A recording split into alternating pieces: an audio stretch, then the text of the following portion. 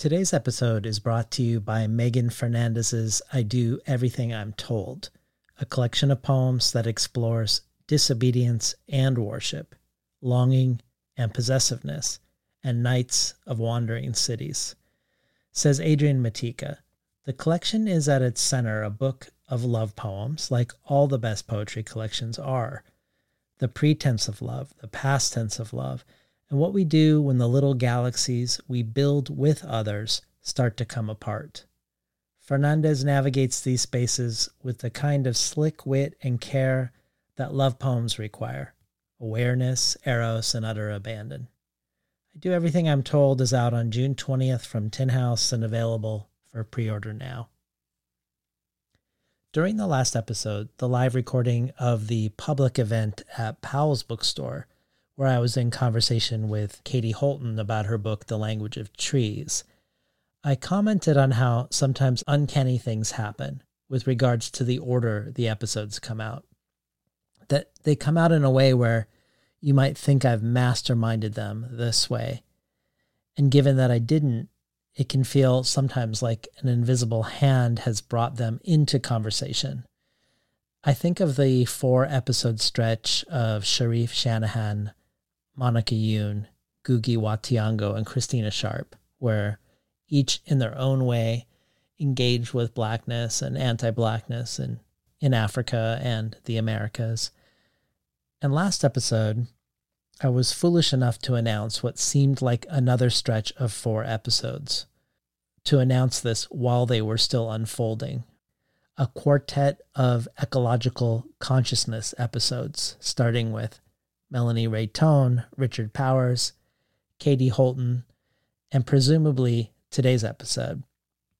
This episode today, with Johanna Hedva, talks about a lot of things: fate, doom, curses, witches, death metal, Korean waterfall singing, yeast infections, drag, dogs that can't roll over, marks, astrology, sex battles, phone sex, leather, body horror, mixed race identity, disability, debt, and perhaps most notably, making art and creating community, meaning, and solidarity in late-stage capitalism.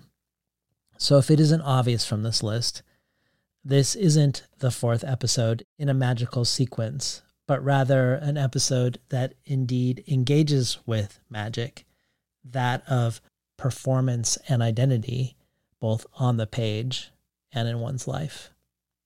Johanna Hedva has also likely contributed the most unique thing to ever grace the bonus audio archive. Most of the archive is readings, often really dynamic readings, or craft talks, or long-form conversations with translators. And occasionally, more rarely, someone does something different, like playing music. But Hedva created something specifically for us. After we talked for the show, they were on book tour on both coasts and recorded themselves moaning, singing, grunting, screaming, breathing, city to city. And they wrote text while they were on tour, which they also recorded. Hedva sent these various voicings and voices to Henry Glover in LA, along with the universe's own voices, recordings of the sonifications of a black hole or of the Helix Nebula, raw audio of the sun, a field recording of the Aurora Borealis, and asked Glover to mix and master all this material into a track called "The Saddest Thing of All is When a Lone Astronaut Falls in Her Suit. Who is there to help her up?" In their intro to this contribution, Hedva describes the vibe and imagined scenario for this astronaut that they wanted Henry to aim for. But I'll save that for you to discover because it's pretty priceless. But if you subscribe to the bonus audio, don't miss this one because it was dreamed up from the beginning, especially for us. The bonus audio is only one possible benefit of joining the Between the Covers community as a listener supporter. Every supporter gets the resource-rich email corresponding to each episode. Each listener supporter can join our collective brainstorm of who to invite onto the show. And then there are a ton of other things to possibly choose from the bonus audio archive to the Tin House Early Readership Program, where you receive 12 books over the course of a year, months before they are available to the general public. And this only scratches the surface of things to consider. You can find out more at patreon.com/betweenthecovers. And now, for today's episode with Johanna Hedva. These stories are about the id unleashed. They're about the wildness contained in all of us. I think stories kind of have some kind of magical effect in the world. I think it's really hard to live without stories. And if somebody tells you, this is the way you're going to end up, you're lucky if you can forget that. There's me, and then there's writer guy me, and then there's me working, which is the absence of me. It's just story. Had no idea how to write a novel, didn't know if it would ever come to fruition. Was working at a vet and kind of lint rolling puppy hair and cat dander off myself. They're almost like really shy animals. They will come out of the woods, but you have to stay very still, and you have to pretend like you're not interested in them. Artists tend to put their fingers in the wounds, in the silences. I believe in the role of literature as a catalyst for dialogue and new forms of thinking. All the stuff I'm interested in is thrown into the washing machine that is my brain, and it's put on spin. Good morning and welcome to Between the Covers. I'm David Naiman, your host. Today's guest is Korean-American writer, musician, performance artist, and astrologer Johanna Hedva. Hedva was raised by a family of witches in LA, pursued a BA in design at UCLA, and both an MFA in art and an MA in aesthetics and politics at the California Institute of the Arts. And they now split their time between Los Angeles and Berlin. As a musician, their latest album, Black Moon Lilith in Pisces in the Fourth House, is described as hag blues, cave music, mystical doom, intimate metal, and succubus folk. Music informed by the likes of Diamanda Galas, Jeff Buckley, Keiji Haino, and the Korean tradition of pansori singing, which involves training one's voice by singing at waterfalls at great volume.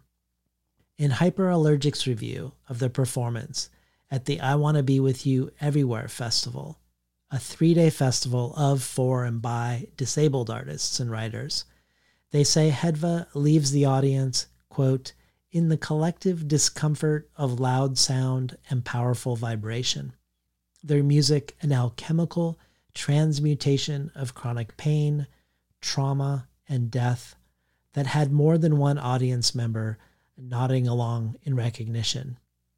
Lara Mimosa Montes says of Hedva's earlier EP, The Sun and the Moon, I was reminded of Greg Araki's Teenage Apocalypse trilogy. Disaffected, drug-induced epiphanies abound. I listened again and thought of Miss Kitten, industrial, proto-feminist ennui, songs against capital, graffiti anthems from the bedroom. 2 tracks from The Sun and the Moon were played at the Museum of Contemporary Art on the Moon. Hedva's performances and exhibitions include writing and directing a series of plays and performances called the Greek Cycle that adapted ancient Greek texts to include feminist and queer concerns in contemporary discourse, and contributing video and works on paper, including the astrological birth charts of Simone Weil and Robin Fink, the guitarists for Nine Inch Nails, to the Season of Cartesian Weeping exhibition, as well as work shown at the Institute of Contemporary Arts in London, Performance Space New York, and their first solo exhibition, God is an Asphyxiating Black Sauce, in Berlin in 2020. Johanna Hedva's writing has appeared widely, including at Triple Canopy, Frieze, and The White Review. They first came to a wider audience when they transformed a lecture they gave in 2015 titled, "My Body is a Prison of Pain, so I want to leave it like a mystic, but I also love it and I want it to matter politically," into their touchstone essay, Sick Woman Theory, a widely influential and translated essay that Lauren Fournier describes as articulating an ethos of agency for those living with chronic illness. Art Slant magazine adds, in their Sick Woman Theory, writer and performer Johanna Hedva suggests that the dominant discourse on political action, drawing largely as it does from Hannah Arendt's faith in the political effect of bodies in the street, is too narrow a definition of how we engage the political.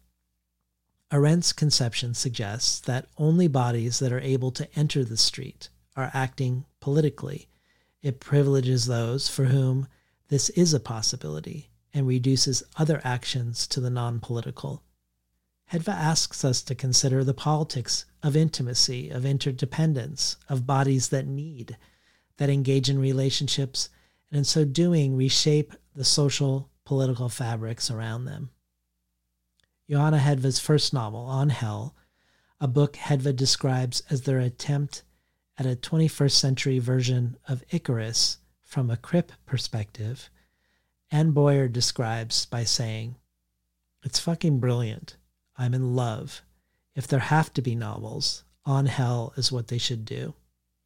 Brandon Shimoda adds, "At some point while reading On Hell, I had the sensation that my heart had pushed through my chest, my brain had pushed through my skull, and my guts had pushed through my abdomen, and that I was, in solidarity with Hedva's writing, wearing my insides on the outside of my body.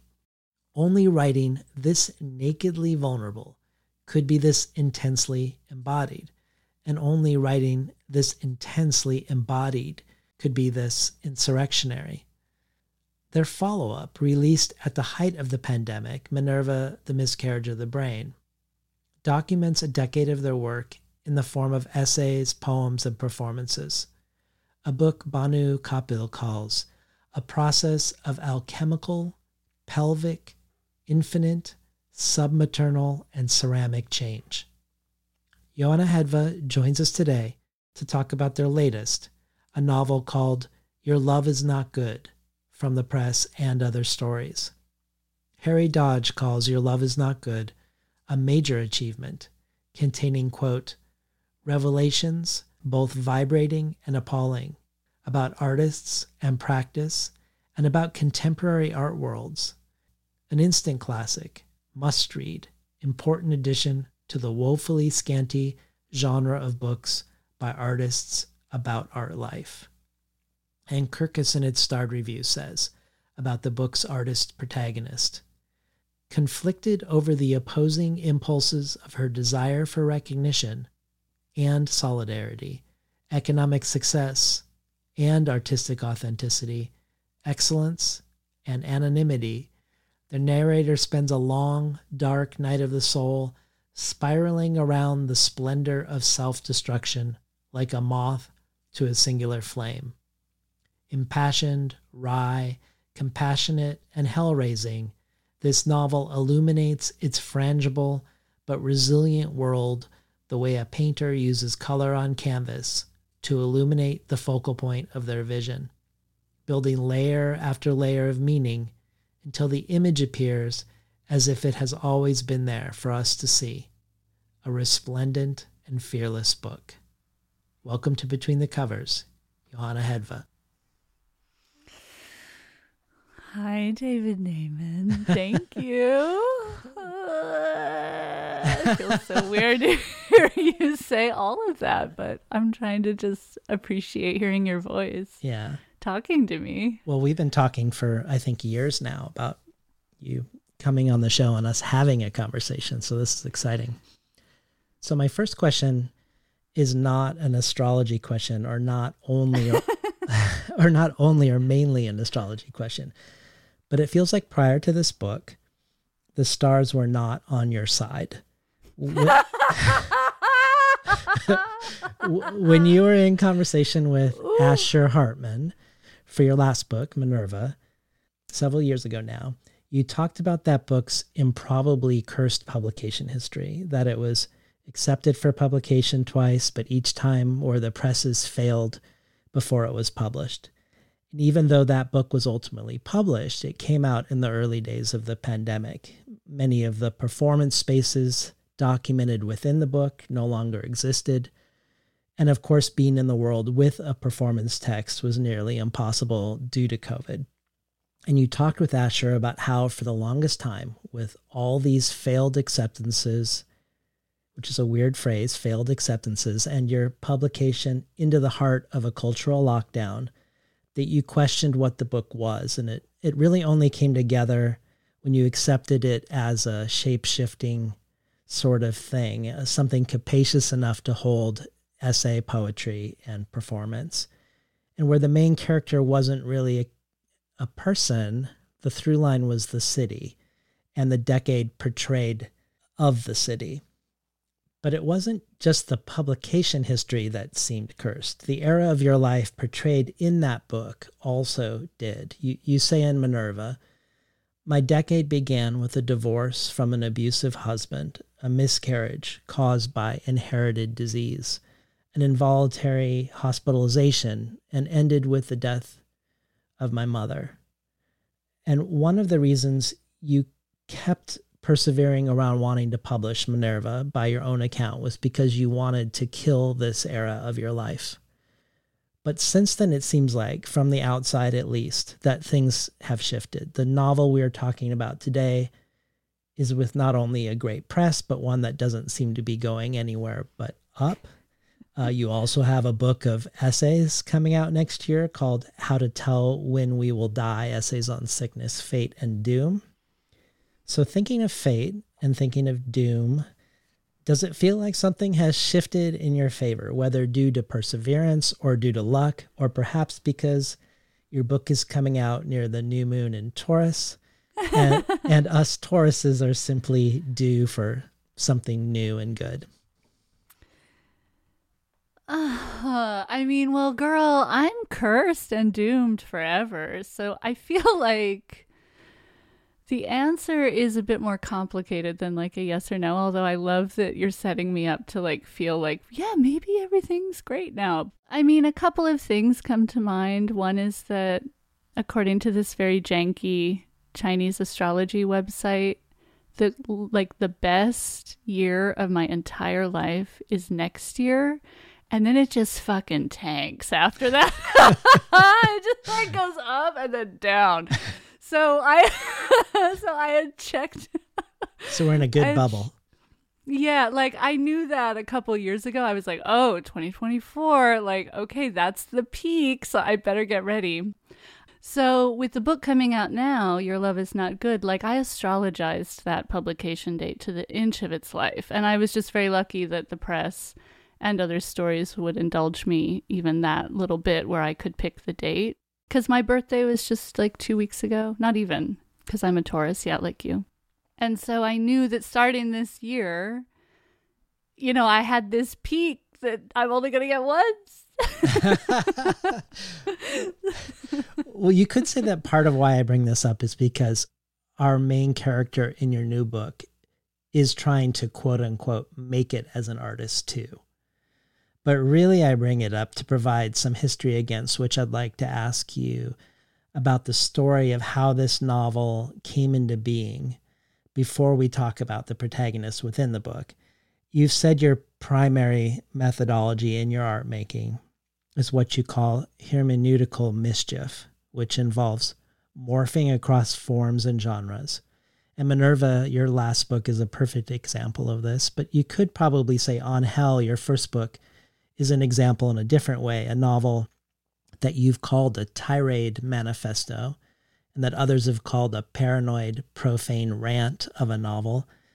Both descriptions speaking to a way that I think voice to great effect sort of overpowers and even knocks down many of the other formal scaffoldings we might expect in a book.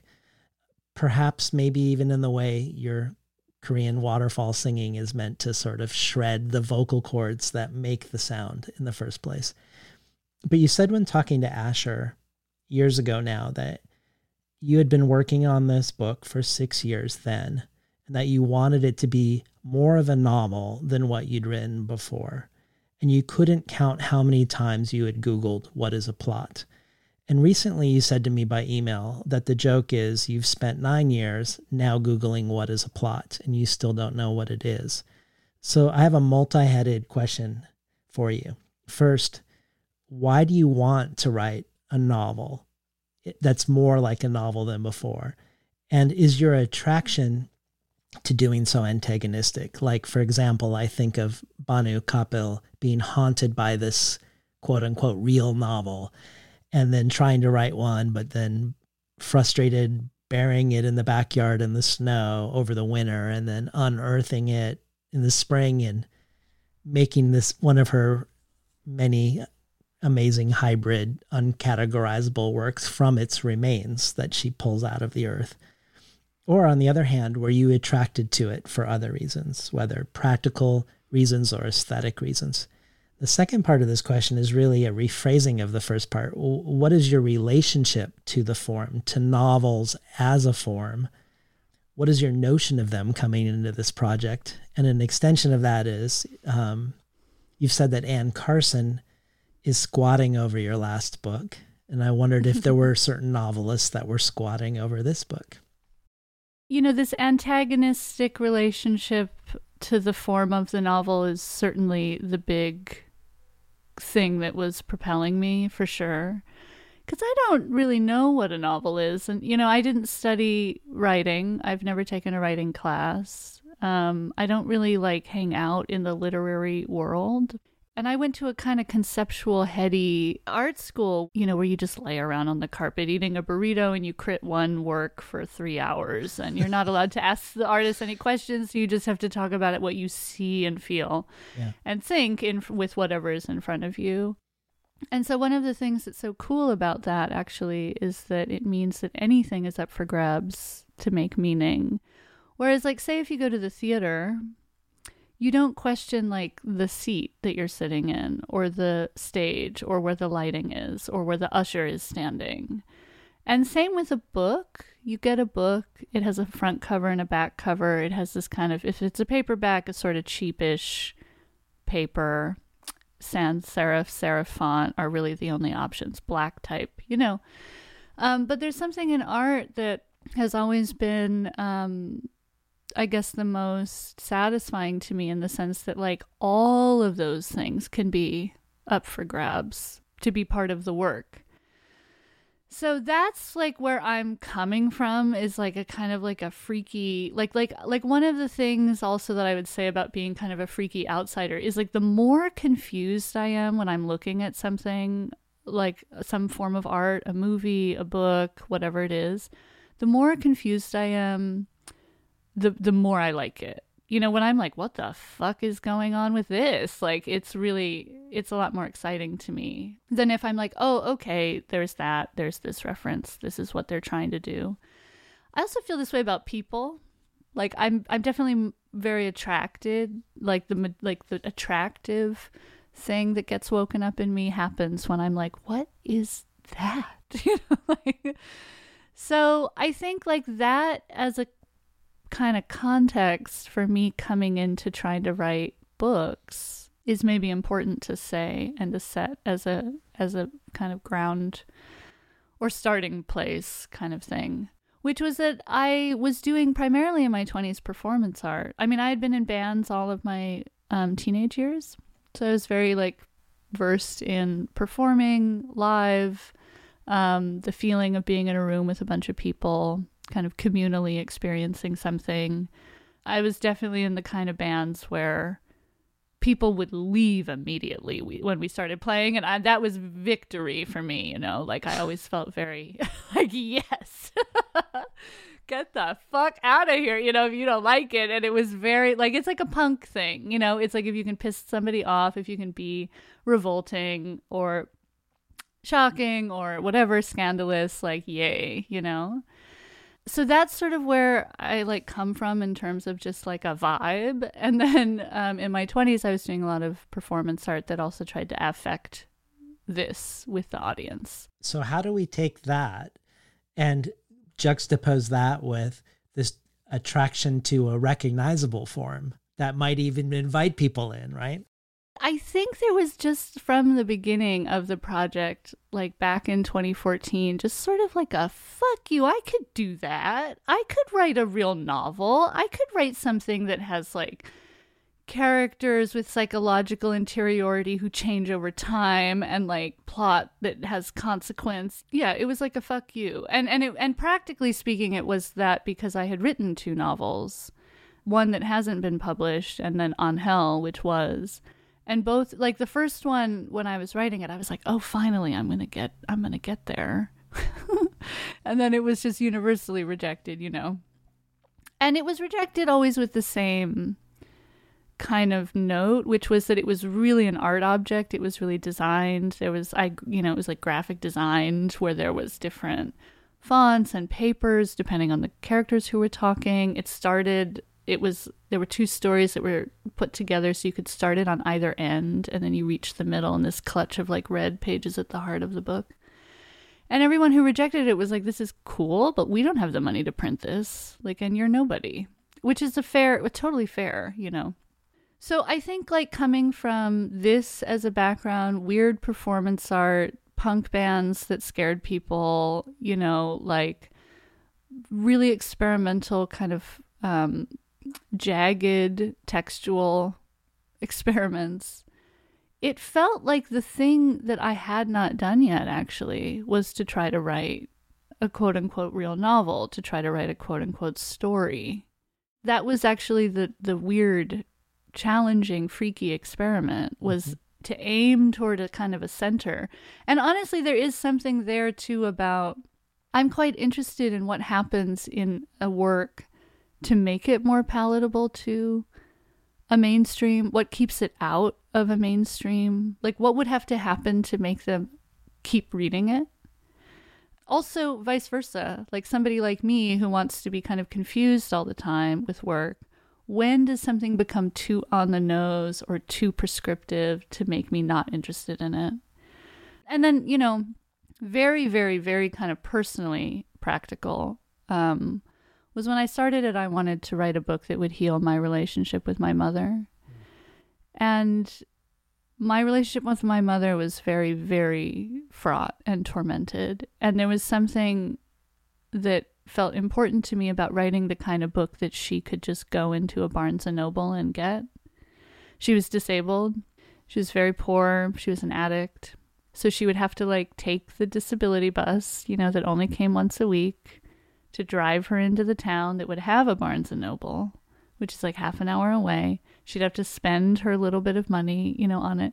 So that was the other thing, is I wanted to write a book that she could access, that wasn't in like a curated art bookstore in LA or New York only, right? And then, yeah, you know, just to take it real deep, real fast, like the heartbreak is that, you know, she died while I was writing it. She never read it. She didn't know about it. So that's the other thing about this, is like I kind of didn't have the luxury either to just keep fucking around in the margins. Yeah. Also in terms of like livelihood or making any kind of living. So there was another concern there of like, well, maybe I should try to aim toward a place that would be a wider visibility and just sort of see how close I can get in that trajectory. And so with that in mind, what are the novels or novelists that hover over this one for you? The squatters. Yeah, if there are any. There are, absolutely. The Holy Trinity was Shirley Jackson, Clarice Lispector, and Mary Gateskill. Okay. So when it's a powerful trilogy. Yeah. I mean, you know, I was like, well, we gotta pray to the right gods for this one. I write in a tiny, tiny room in my apartment in Berlin, and there are like 5,000 books in there, and I can kind of reach them from my desk. And with this novel specifically, I would keep the books of Jackson, Lispector, and Gateskill on the desk. And one of the things I really like to do, kind of just in any writing, and I don't even have to be stuck, I just like to do it sometimes, is I just pull a book off the shelf, I open it at random, and then I write a sentence verbatim from that book into my own manuscript. And then I go word by word and change the word to either a synonym or an antonym. I love that. It's just for funsies, you know. It's like I usually end up deleting that sentence from the manuscript, but it's just to get a new syntax or approach happening. And so I would do that often with those three, with this novel. And then there were very specific things that each one of those people, each one of those writers do that I just stole outright. Well, one of the things you immediately encounter upon reading the book is that it's composed of many short chapters. And they're all titled by the name of a method or a term or a definition from the world of painting, which is the world of our protagonist, followed by a definition for the word. And then after the definition, the chapter itself. My favorite is Isabelline, whose definition is a grayish, yellowish, dingy white named after Isabella Clara Eugenia, the sovereign of the Spanish Netherlands, in the 16th and 17th centuries. The story goes that when her husband went to war, Isabella vowed not to wash her underwear until he returned. She thought the war would be a quick one. And Isabelline is named for the color of her linens when the siege ended 3 years later. This story was eventually discredited, which learning that made me sad. But you've talked about how one of the many how to write a dramatic story books that you read, one that was mostly about screenwriting, was putting forth a 3-part structure where each part is built on and culminating in a battle where the hero loses in the first 2 parts and then wins in the last part. And you said you thought it would be interesting to make the 3 battles in your book into sex scenes and art openings, both of which call into question the very notion of winning and losing at all. But what I'm most interested in hearing from you as we step toward the story, given your long, fraught, losing or winning engagement with what a plot is and whether plot was essential to the novel.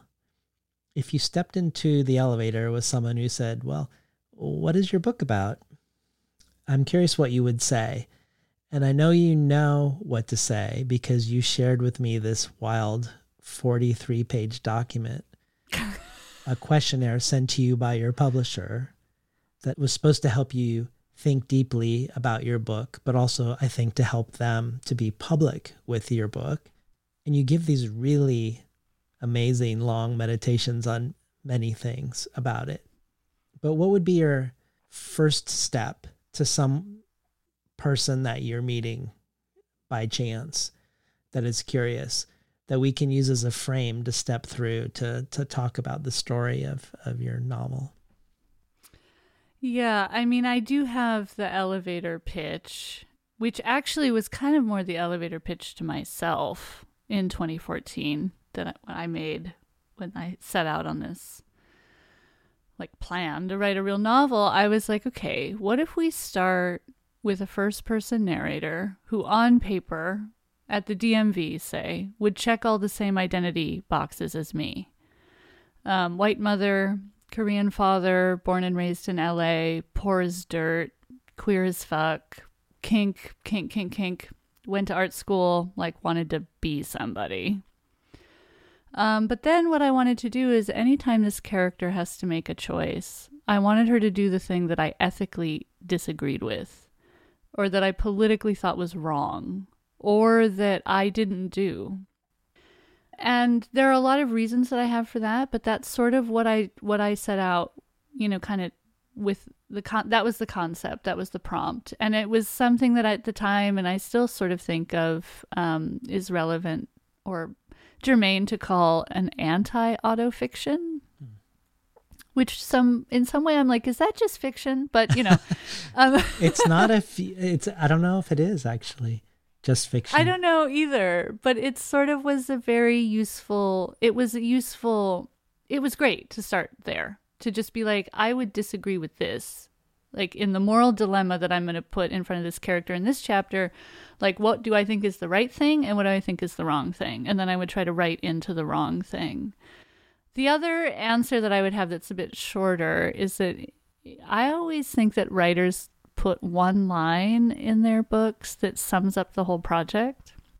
And it's a little game I like to play with myself of like trying to figure out what it is.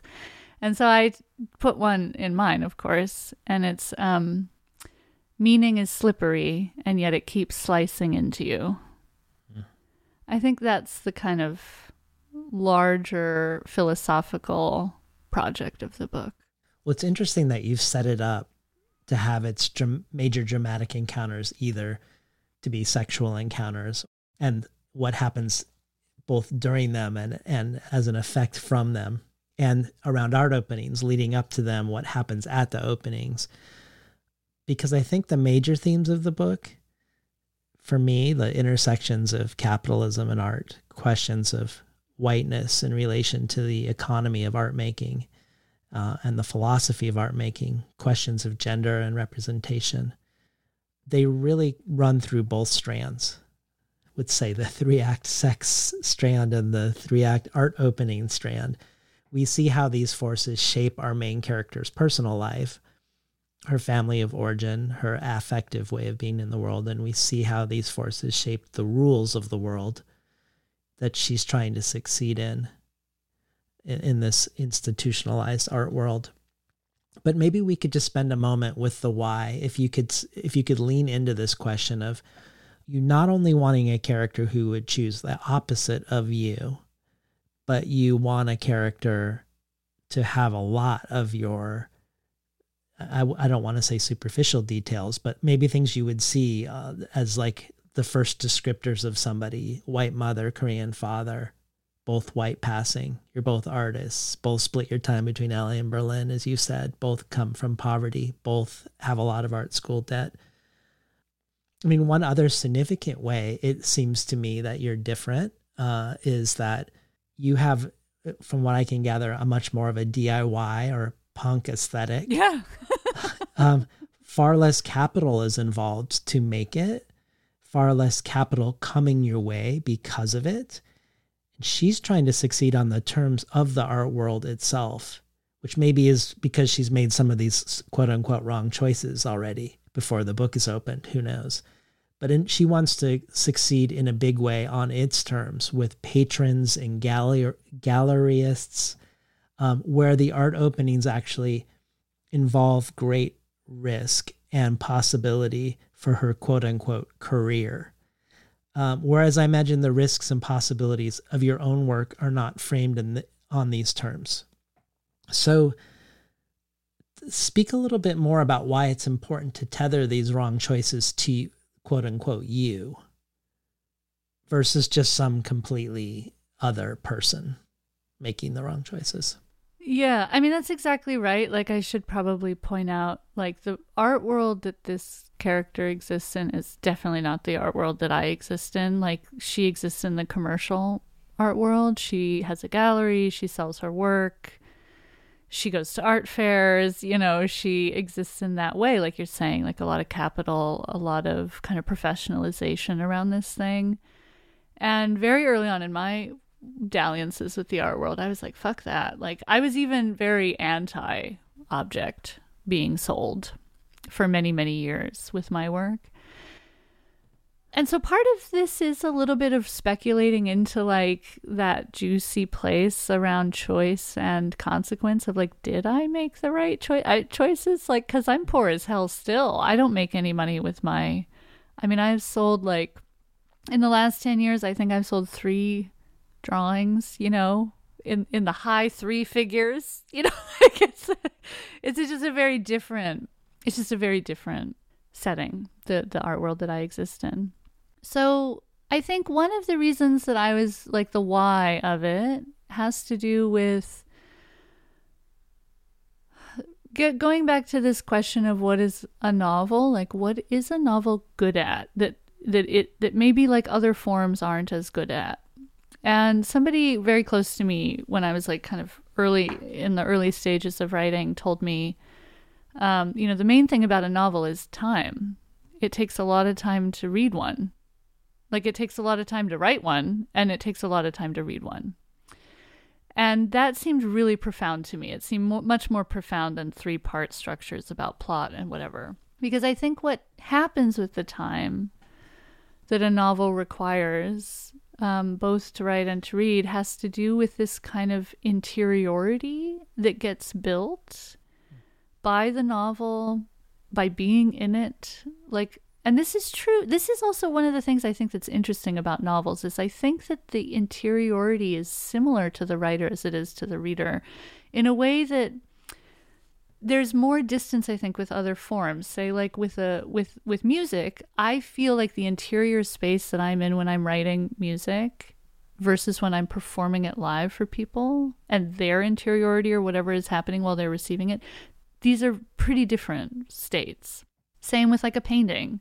Somebody works on a painting, and a painter paints a painting for however long, and then to view it or receive it as an audience member is it's a very different space to see it than it was to make it. But I think with writing, and particularly with writing like long narrative stories where you follow a character for 100, 200, 300 pages, there is this interiority that kind of, it's not exactly the same as, like, the reader isn't having the exact same experience that I am, but it's a bit closer in terms of distance. And I think that was the interesting thing for me, is like, right, like, I'm going to get to reach into this interiority of this character and then feel that for a long time. And so what that then does is build a relationship to the consequence in the external world of that interiority, in a way that I find really fascinating. Like, I guess this is, though, like, it's a bit 19th century, like, bourgeois of me to say this, but, like, I feel like the thing that's cool about a novel is you really get into this distance between the interior intention and then the consequence of that choice, and how far those things are, right? That is character, that is story, is the distance between these, and how that's navigable on the page, right? So there was something in there about this distance between, I do think everyone can relate to feeling a distance between what they feel in an interior place and then how this is externalized in the world, how they are perceived, how they are read, whatever. But for me, I think that distance is particularly political, the interior-exterior thing. For example, like, one way I can describe that in more concrete terms is like, I'm someone who looks like what I'm not. So I look like a white, cis-abled woman. But what I am is a Korean American, disabled, genderqueer person. And that means that wherever I go, in this life, and the way I look, means I don't really feel like I belong anywhere. Because a lot of belongingness for us in political, social terms is predicated on a visual similarity. Like, if you look like something, then you're allowed in. And this is not just like genetically. This is also like subculturally. Like, are you wearing the mohawk or not? Are we letting you into the punk club or not? That kind of thing. So to me, like, that was one of the interesting things that, like, doing that in fiction felt like I could really reach into the sticky, messy part of how there's this distance between interior and exterior and what it means in terms of a consequence in the world. And, this might sound like a kind of stoner epiphany, but it seemed like painting, which has this really, it's very shallow, just in terms of it is literally a surface, 2D surface that then, produces this immeasurable depth. It seemed like painting was just kind of like a supple way to do that. Yeah. So I wanted her to be a painter. I love that. Well, this is one of the ways that I tried to understand the divergence between you and your character that shares your life CV details in some ways. Is that I think about the essay you're most well known for, Sick Woman Theory, which created such an immense amount of attention for you that you even reached out to others for advice on how to manage it. And you were invited to speak at innumerable universities, to be on panels. You were approached by agents who wanted you to make this into a book. But it also irked you the way people wanted to view you solely through the lens of this one essay and also this one issue, to speak only to this question of disability when much of your work didn't engage with it at all. As if you were like a band with one hit that people only wanted to hear when you toured. As if Sick Woman Theory was your free bird, perhaps. Yeah, it was my free bird. Actually, I think it was probably more like what's the hit, like the Smash Mouth hit? It was probably more like that, where I'm like playing it at the Sacramento County Fair over and over. So in your essay, Why It's Taking So Long, you said, and I wanted to be published so badly, I thought I would have done anything.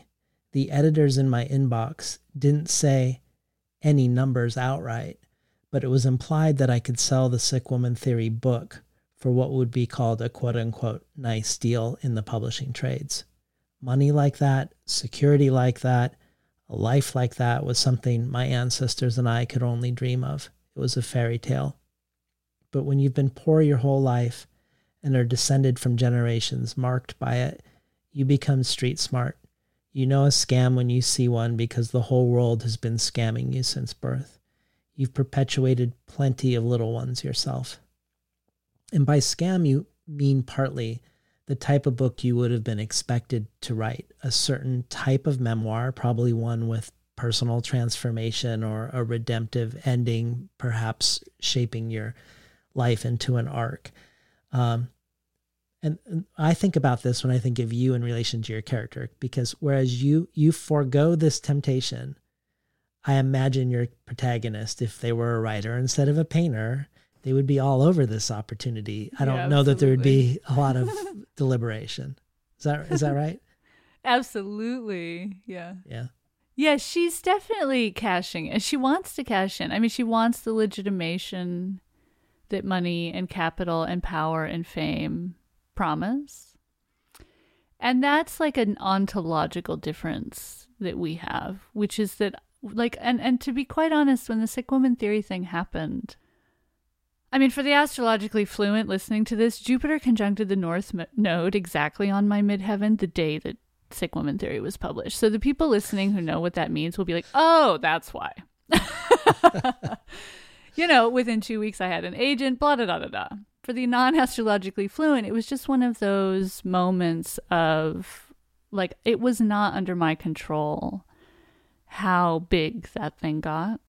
And it still stuns me how big it got. And I think one of the reasons I'm still stunned is because I was doing all this weird work for years, like 15 years. And, you know, I had like a cute little tiny community of cool other artists doing weird stuff, and we were doing it for each other, and it was like great. And then suddenly I had this huge audience that only knew this one thing about me. And to be quite honest, it freaked me out deeply. Like for 2 years, I had an auto reply on my email that just said, I might not reply to you ever. Yeah. Like for 2 years, like I couldn't handle it. And I think one of the things about that is that it was suddenly like I was really perceived. That just makes me very, very uncomfortable. I wrote Sick Woman Theory in this storm of needing a voice that was not my own to pull me out of where I was. And that's the voice I wrote in. So it wasn't mine per se. And yet it became this authentic, like I think the subject matter kind of signaled or signified to people like, oh, this is like serious and traumatic. And so it means that the voice speaking about it is the authentic, real, deep one that we have to take very seriously. Whereas for me, Sick Woman Theory was much more trying to reach into the figure of the sick woman. Why do we need her in society? What does she represent to us? How do we build this symbol, this archetype of the sick woman? Because the point of Sick Woman Theory for me is that illness, like disability and gender, are co-constructed. That illness feminizes and vice versa. And it doesn't matter if you're sick or not. It doesn't matter if you're a woman or not. That's the point. So the figure of the sick woman for me had to do with like why, like I want to reach into why we need her. Because of course we need her because she's the antipodal opposite of the character, the figure that capitalism loves. Yeah. The individual, abled man who can just cut through worlds and history and make his own life how he wants it. He doesn't require care or support. Of course, his entire life is sustained by invisible labor and care provided to him by everything. But we build him as this character that we place a lot of value on. And he can really only exist as a protagonist if we have a proper antagonist, and that's the sick woman. So for me, that was what I was trying to get my head around. And then the fact that it just blew up and then people were calling me the sick woman. And then it wasn't lost on me at the time, and it's still not, that I don't look disabled. I don't look like genderqueer. I pass as a femme, like I'm femme passing, I'm abled passing, I'm white passing. And so it was not lost on me that I was getting invited to speak about these things. And, disability activists who don't pass were not.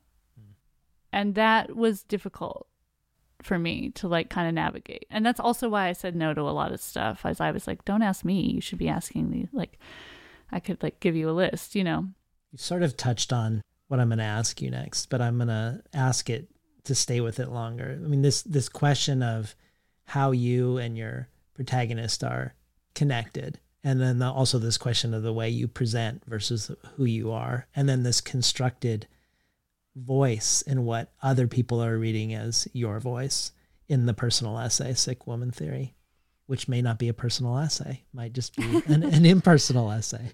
Well, my joke is that it's a stand-up comedy routine. Yeah. Well, let me ask this and see if we can go a little deeper on this question. You have this very vivid and funny response to a question about identity in the 43-page questionnaire that you shared, where you say, I wanted to write about things that make me the most ethically uncomfortable, and I wanted to write a first-person narrator who I disagree with politically. The reason is because I think this is what fiction is for, to get into all that gunk. Often I think of something Deborah Levy said, that, quote, fiction is a wonderful home for the reach of the mind. And as she said it, she reached her hand into the air and closed her fingers into a fist. When I see this image, I think of fisting. In fisting, it's good to wear gloves. If you're going to reach into the mind, the ass of inquiry, the gaping genital of speculation, it's good to have some kind of prophylactic protection. Fiction is the glove. I love this, and this idea that you're fisting your protagonist, your sock puppet, your sock puppet who is both you and your opposite.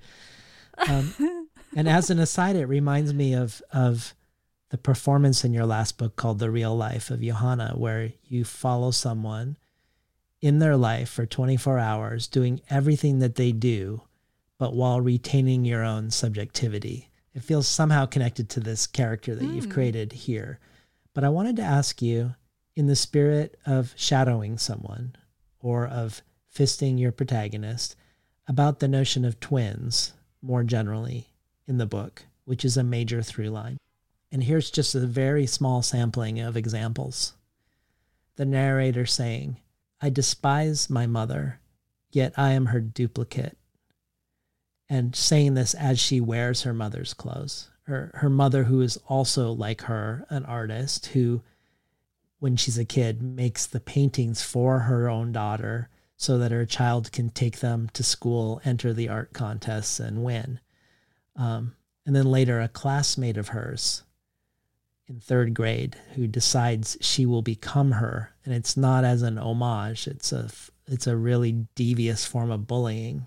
So this classmate starts copying her voice, copying her gestures. And then later, as an adult, a store owner says that she looks just like his wife. And another character says she looks just like her mother. And most notably, the person she refers to as her twin, the white woman who is the subject and object of her art. And there's all these uncanny resonances. Maybe it's another like version of you and the protagonist, but it's between the protagonist and their art object, their twin. But there are many more, including a twinned set of dog anecdotes at the beginning and the end. So with thinking of twinning or mirroring or shadowing or gloved fisting, what is going on, Johanna Hedva? I mean, I have a kind of like a craft answer that might be interesting, which was that I did try to twin every like kind of major element in the book because it seemed to me to fuck with the causality premise of a novel. You know, there's that, I can never remember it, but it's like the difference between a plot and a story is like the king died, the queen got sick, the queen died, somebody dies because they're in grief. You know what I'm talking about? It's like E.M. Forster or something. It's like the difference between a plot and a story has to do with the causality of the events. That somebody dies because they're so sad that somebody else died or something like that.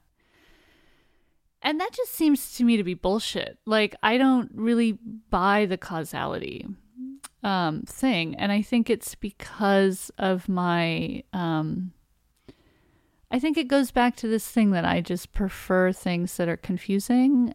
Also, like, interpretively. Like, this is what I mean with hermeneutical mischief being a methodology.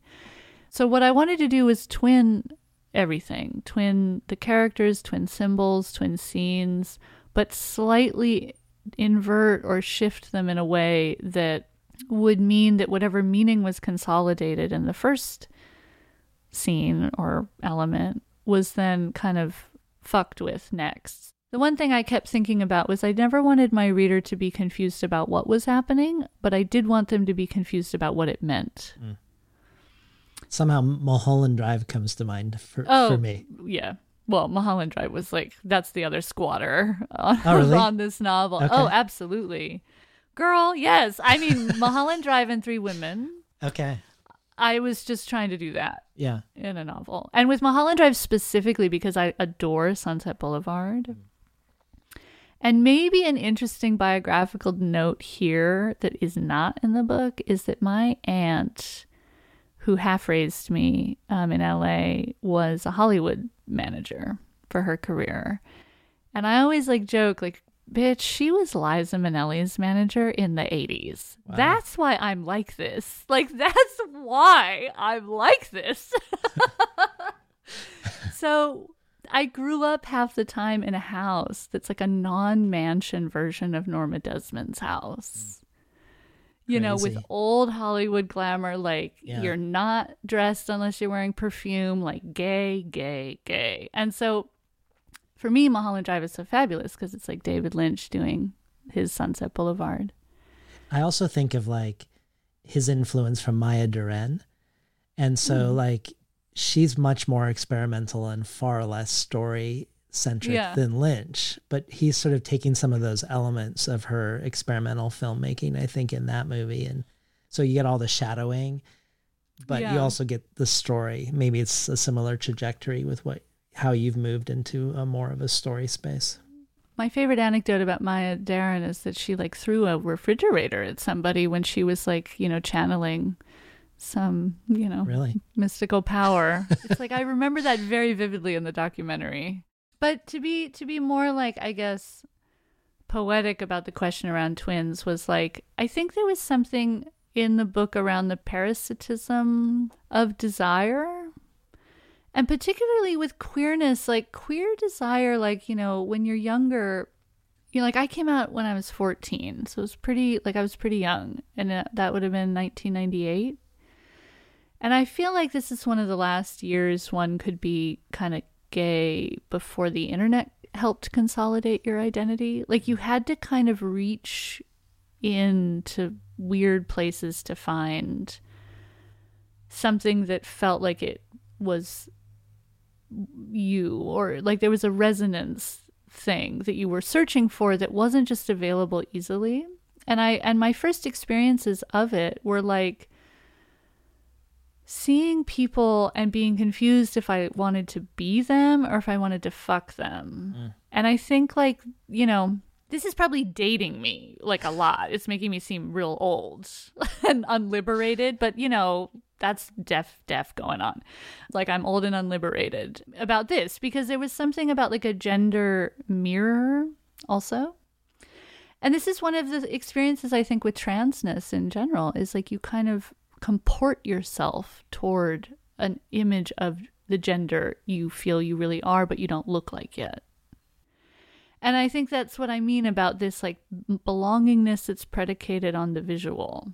It's like, I remember like the movie that I always say made me gay, like thank God we had the independent film channel in our cable package, because late at night, you know, it was like really, it had just come out. I saw My Own Private Idaho. And I remember just thinking like, oh, like I am those boys. Like, it's not like I wanted to fuck them. It was like, oh, I am them. Yeah. Like, that's who I am. And so, but I don't look like that. And the world doesn't think I look like that. So like, problems, you know? So I think that as like a kind of a deeper way of how identity gets consolidated or legitimated in the body, like the way it feels. There was something about that I really wanted on the page. And one of the ways that I tried to do that, this is another craft moment, in these sentences, there really shouldn't be commas where there are commas. There should be other more forceful punctuation, like colons and em dashes and periods in some cases. And I was very relentlessly like stubborn and dying on my hill. Like, these all have to be commas. And the reason is because a comma is such a like a milquetoast punctuation mark. It's like a workhorse, you know? You can just put it anywhere. But I really want... You know, it doesn't make much of a statement. It doesn't declare much about itself. And like, I really wanted you to feel in the sentences that you were, that this character was thinking. These were not thoughts yet. Like, you're thinking. Yeah. And so to get that kind of rolling momentum where it's not really discerning into it's like not a hierarchy of thought or importance yet, commas. And like, as a counterexample with Angel, the first novel, that bitch should have so many commas, and there are none. And that was also a deliberate choice, because in that way, I felt like commas were this kind of gesture of trust that the writer extends to the reader. They're like, hey, are you good with this clause so far? Are you ready to keep going into the next part of the sentence? And I just did not want that feeling for the reader in Angel. I wanted people to feel like they were in a truck with no brakes barreling down a hill. That is definitely the feeling. Because I wanted him to sound like the internet. Yeah. And the internet doesn't use commas. Yeah. So lots of commas in this one, though. I'd like to spend the lion's share of the rest of the interview with the actual substance of the book: art making and capitalism, whiteness, mixed race identity, selfhood in relationship to the collective, and also the uncomfortable places you sort of lure us into with regards to all of them. So as a first step toward stepping into the debased labyrinth of your love is not good, here's a brilliant question for you from Matilda Bernstein Sycamore. Oh, yay! She told me she was going to do this. I'm excited. She told you? Well, we've been emailing a lot. She's not supposed to tell you. She didn't tell me the question, though. Okay. She just said she recorded a long, rambling one for me. Here you go. Hi, Johanna. It's Matilda Bernstein Sycamore. Okay, I have kind of a long, complicated question, but I know this is the place for long, complicated questions. So, one thing you do so well in this book is to show the corruption of the art world as a system of extraction. And it goes beyond the commoditization of creativity and into the everyday interactions in artists' lives. So it's not just a structural critique, but an intimate one. I mean, a critique of intimacy itself as a method of control. So there's this enmeshment, right? So that even when there's a righteous critique of the art world for its structural racism, for example, when the critique becomes part of the art world, it becomes part of this process of extraction.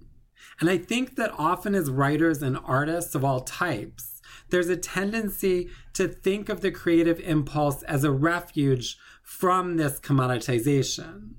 Maybe it's something pure, or maybe it's something impure, but in any case, separate. I mean, when we think of art as a means of survival, but in your book, there's no separation because even the creative impulse is intertwined with childhood trauma. In this case, the trauma of growing up with an abusive artist mother. And so art can never quite be that refuge. And I think you're asking such important questions about survival, or art as a means for survival. What if survival itself is implicated in this enmeshment? What if there's no way out? Now, I'm not asking you to answer this question, because asking it and maybe leaving it unanswered or unanswerable is so central to the book. So instead, I want to circle back and ask about your process. In a sense, the method of the book is the process of making art itself. So I wonder if you want to talk about how you entrap the characters and the struggles and dreams and desires within this process in order to reveal the larger structures that entrap them, but also the ways that even the methods of survival potentially become corrupt. Oh, I love this. I mean, Matilda Bernstein Sycamore is just a goddamn deity walking around for us right now. Don't you feel that way? I do. I adore her. I adore her work. I think that this is the big ick right now, right? It's like, how are we supposed to do this? Like, how are we supposed to have any kind of ethics, right? I mean, it's become a meme. There's no ethical consumption under capitalism. Let me say it like this. Something I've been saying a lot lately, because it'll be in the book of essays, is that I think the genius thing that capitalism has done, evil genius, is that it's managed to make us believe there's a difference between our needs and our desires, but it makes us pay for both. And so the choice, right, to pay for rent or food or shelter or healthcare versus buying a fancy candle or going to Starbucks or whatever, right? A need versus a desire. Under capitalism, this becomes an index of our own individual moral failure. But capitalism is making us pay for both. Like, we have to pay for all of our needs and all of our desires. And so we're the ones that then have to decide what's the ethical choice. What are you supposed to do under a system like that? I mean, I'm definitely like that's correct what Matilda is saying, that this, even just survival tactics at this point, do so much harm to various things, like to various other people. And it's the kind of thing where you have all of these justifications that you tell yourself, like, for example, like I was a vegetarian for 10 years for ethical reasons, right? And then I got sick. And now I have to eat meat for my, immune problems. And literally every time I eat meat, I'm like thinking about, oh God, like, like I have the ethical ick, but then I still eat it. Does my pause, does my ethical ick, my moment where I'm conflicted, do anything? And I think this is the question that all of us are asking. Well, hopefully all of us, but it's kind of a catch-22. It's just a paradoxical conundrum. I mean, what are you supposed to do in terms of acting, right? Like, how do you act?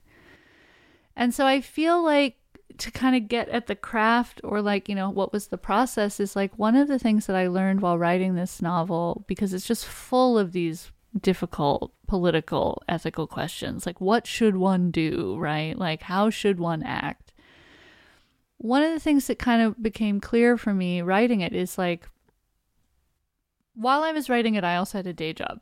And my day job was working with a nonprofit. I was part of like the nonprofit industrial complex. I believed in what we were doing, social justice, community organizing. I ran a fellowship program that like gave, money to like people who really never got money and needed it, And there were so many instances in working that job, I did it for 8 years, where I would ask in frustration, like, why doesn't someone join the cause? Why doesn't a donor give us, why don't we get this grant? Why didn't somebody join the boycott? Why didn't they sign the petition? Da, da, da, da, da, da, da. And I realized at some point that when I was asking this question, why, I never really wanted an answer, though.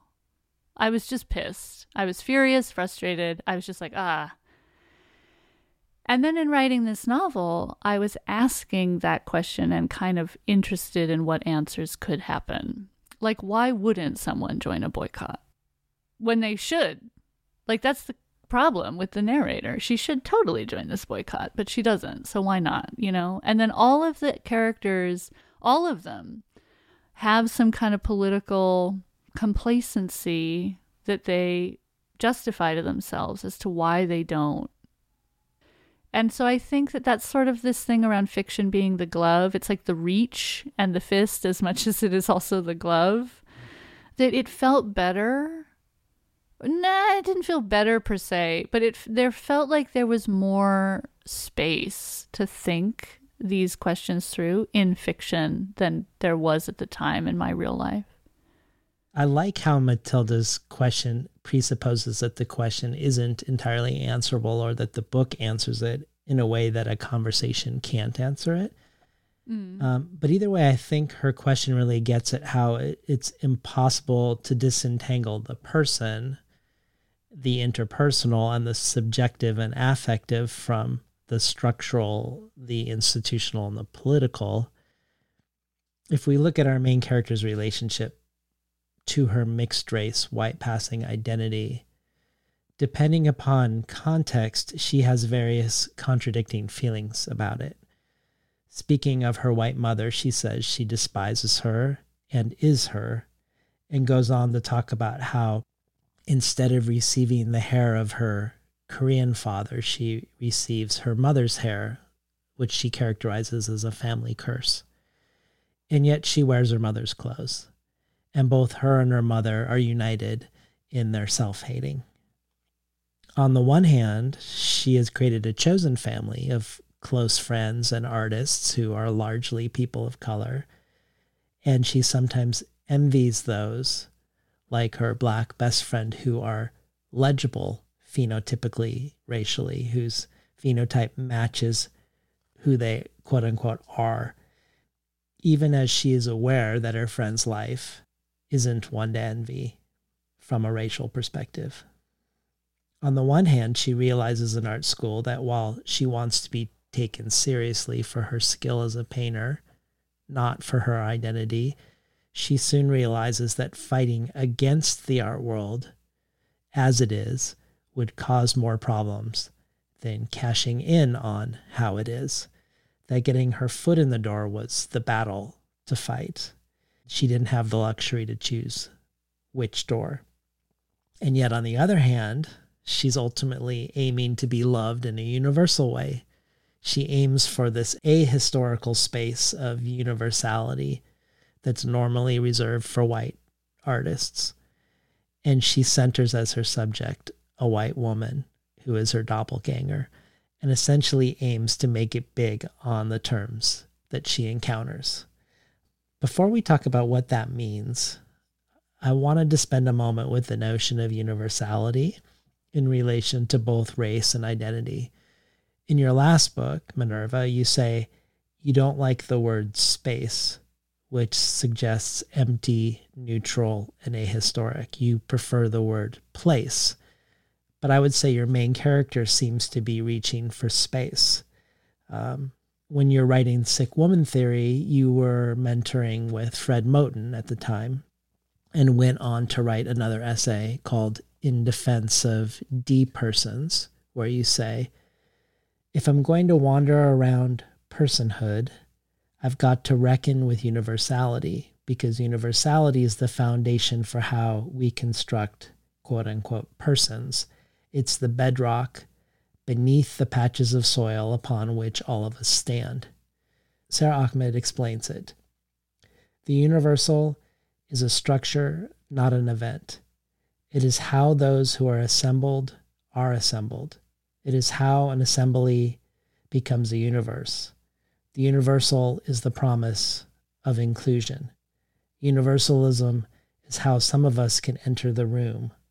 It is how that entry is narrated as magical, as progress. And you continue in that same essay. How many people, as I write this, have been declared politically, legally, medically, culturally, economically, racially, socially, and gender binarily to be D-persons? As a white passing, aka white privileged person, I believe it is my first obligation not to be ahistorical. So I was hoping you could talk more about the throne of universality that your avatar is reaching for in light of this, and the problems of reaching for the throne to, as you say, consolidate and stabilize us as subjects, or to make us whole as people.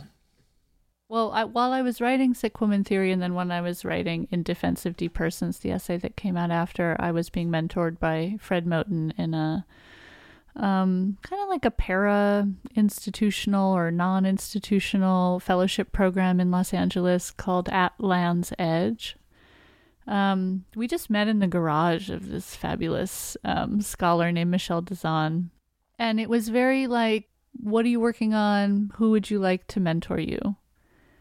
Let's just see if we can facilitate that conversation. It was very chill. There was no money. It was just kind of like, let's see what, connections can be made in LA. That was so when Fred was here. We just reached out and asked if he would be interested in doing that. And he was like, sure. And what it amounted to was literally just 2 long conversations that we had together, him and I, where he just eviscerated Sick Woman Theory and told me why what I had done in that first piece was create another cruel optimism of the sick woman as a universal figure. Did you say cruel optimism? Yeah, this is a Lauren Berlant Yes, that's idea. what I thought. Yeah, so he was like, you just made another cruel optimism. Like now people can feel good about being a sick woman, but the question of inclusion and exclusion into that category still stands. Which is absolutely correct, which is why I feel like I spent the years after Sick Woman Theory revising it and kind of unmanifesting its manifesto tendencies. But this was something that was really revealed to me also just in general, was like the point, I think, of a manifesto is to lay bare why it cannot be manifested, right? Like that's the point. It is an impossibility. And so why is the question, right?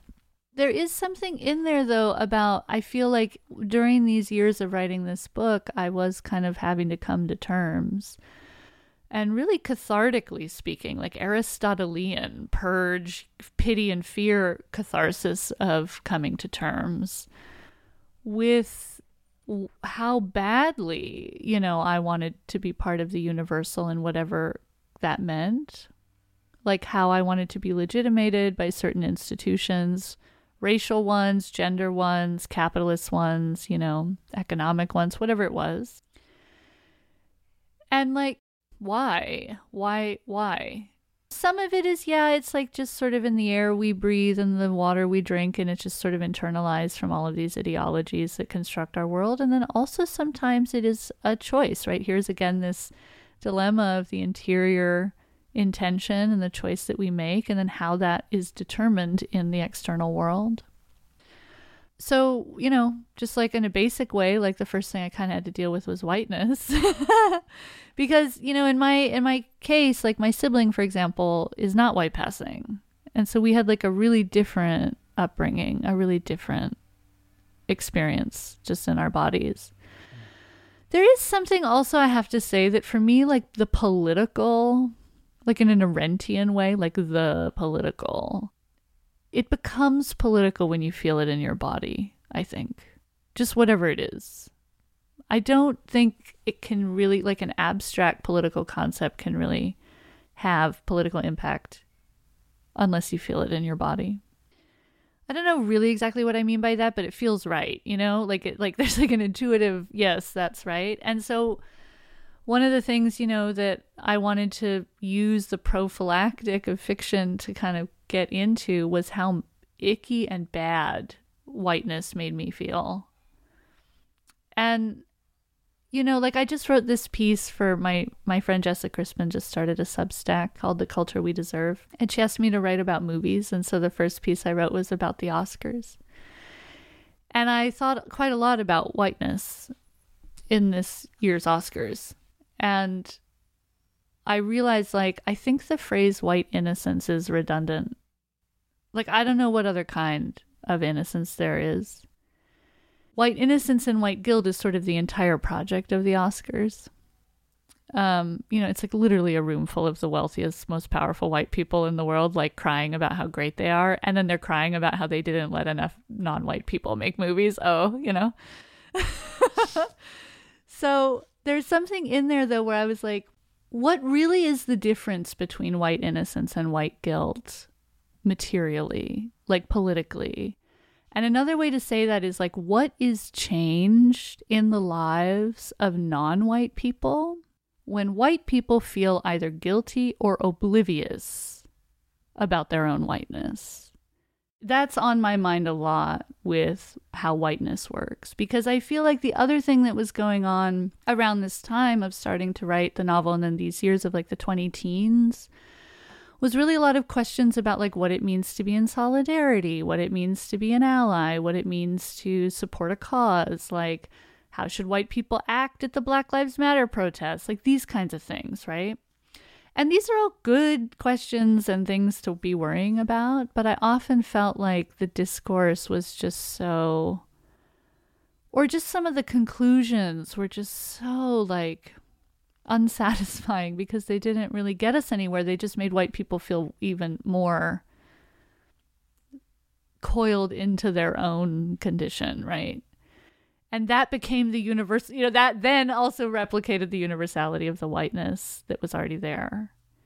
I think what also happened within people of color, like communities, like social justice communities of people of color, at least the ones that I've been in, is that we kind of started to measure ourselves between how close to whiteness and how far we were from it. Like whiteness and blackness kind of got positioned as this antipodal thing. For better or worse, I mean, some of that is not bad.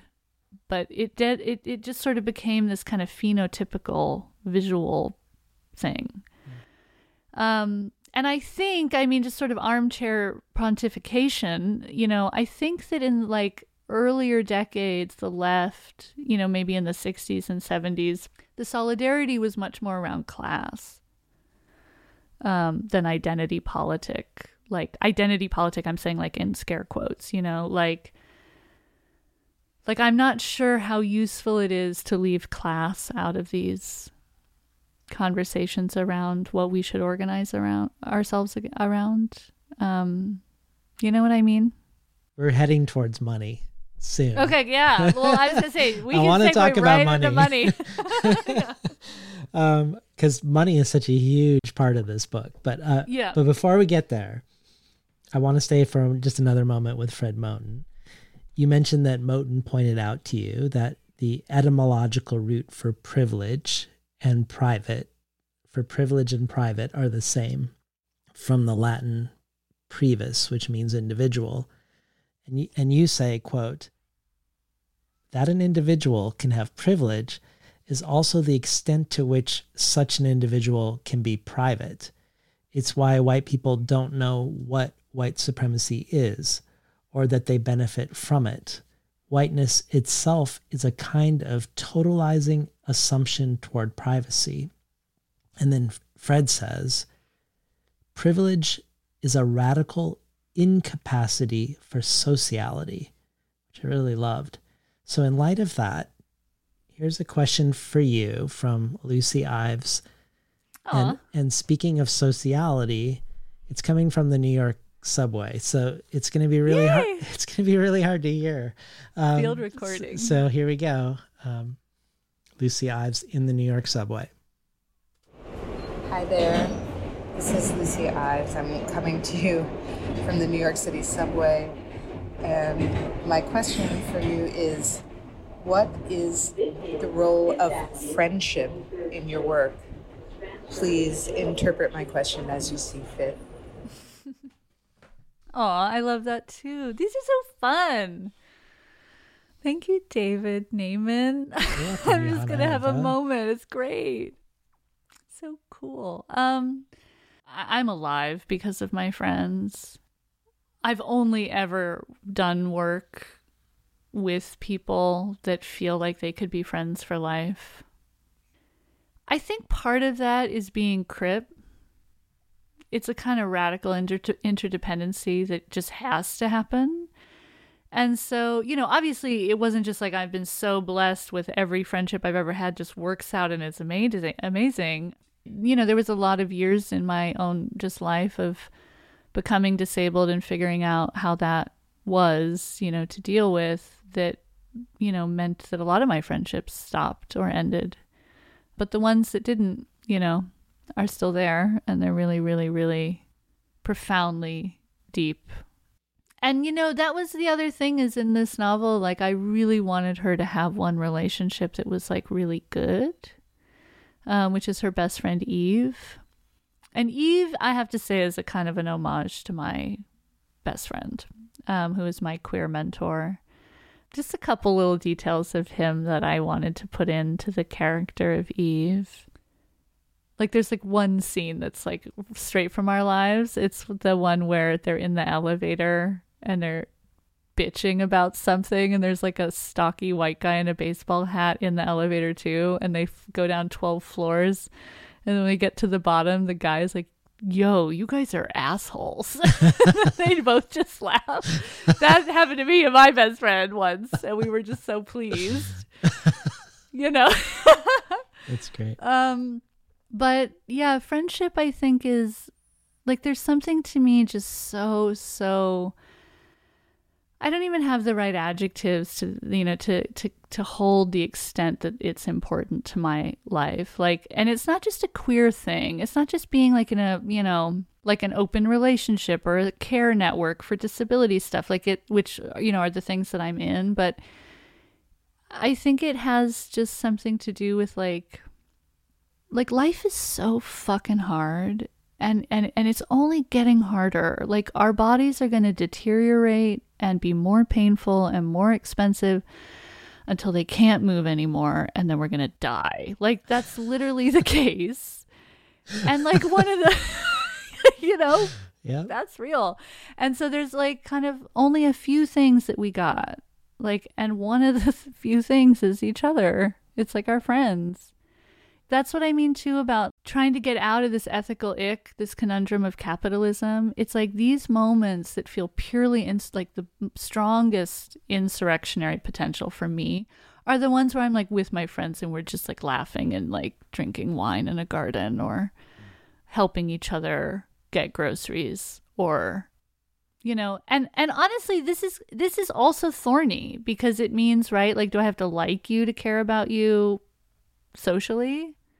But like I'm a Cancer moon. I've never gotten, it means two things. It means I've never gotten over anything, and number two, it means that like I will like die for my friends. Well, okay, so thinking of sociality and friendship, one of the dramatic tensions of the book is the desire to have one's art accepted, which begs the question, by whom and on what terms, but also finding community and being accepted by community. So these are two desires that are throughout this book. And one of the big fulcrums of the book is around, as you've alluded to, a proposed boycott of galleries and museums by a Black artist who calls on all artists of color, no matter how much they might individually suffer, to stand in solidarity together against the institutions and to withhold their work. And one of the dramas is, who will our mixed race narrator stand with?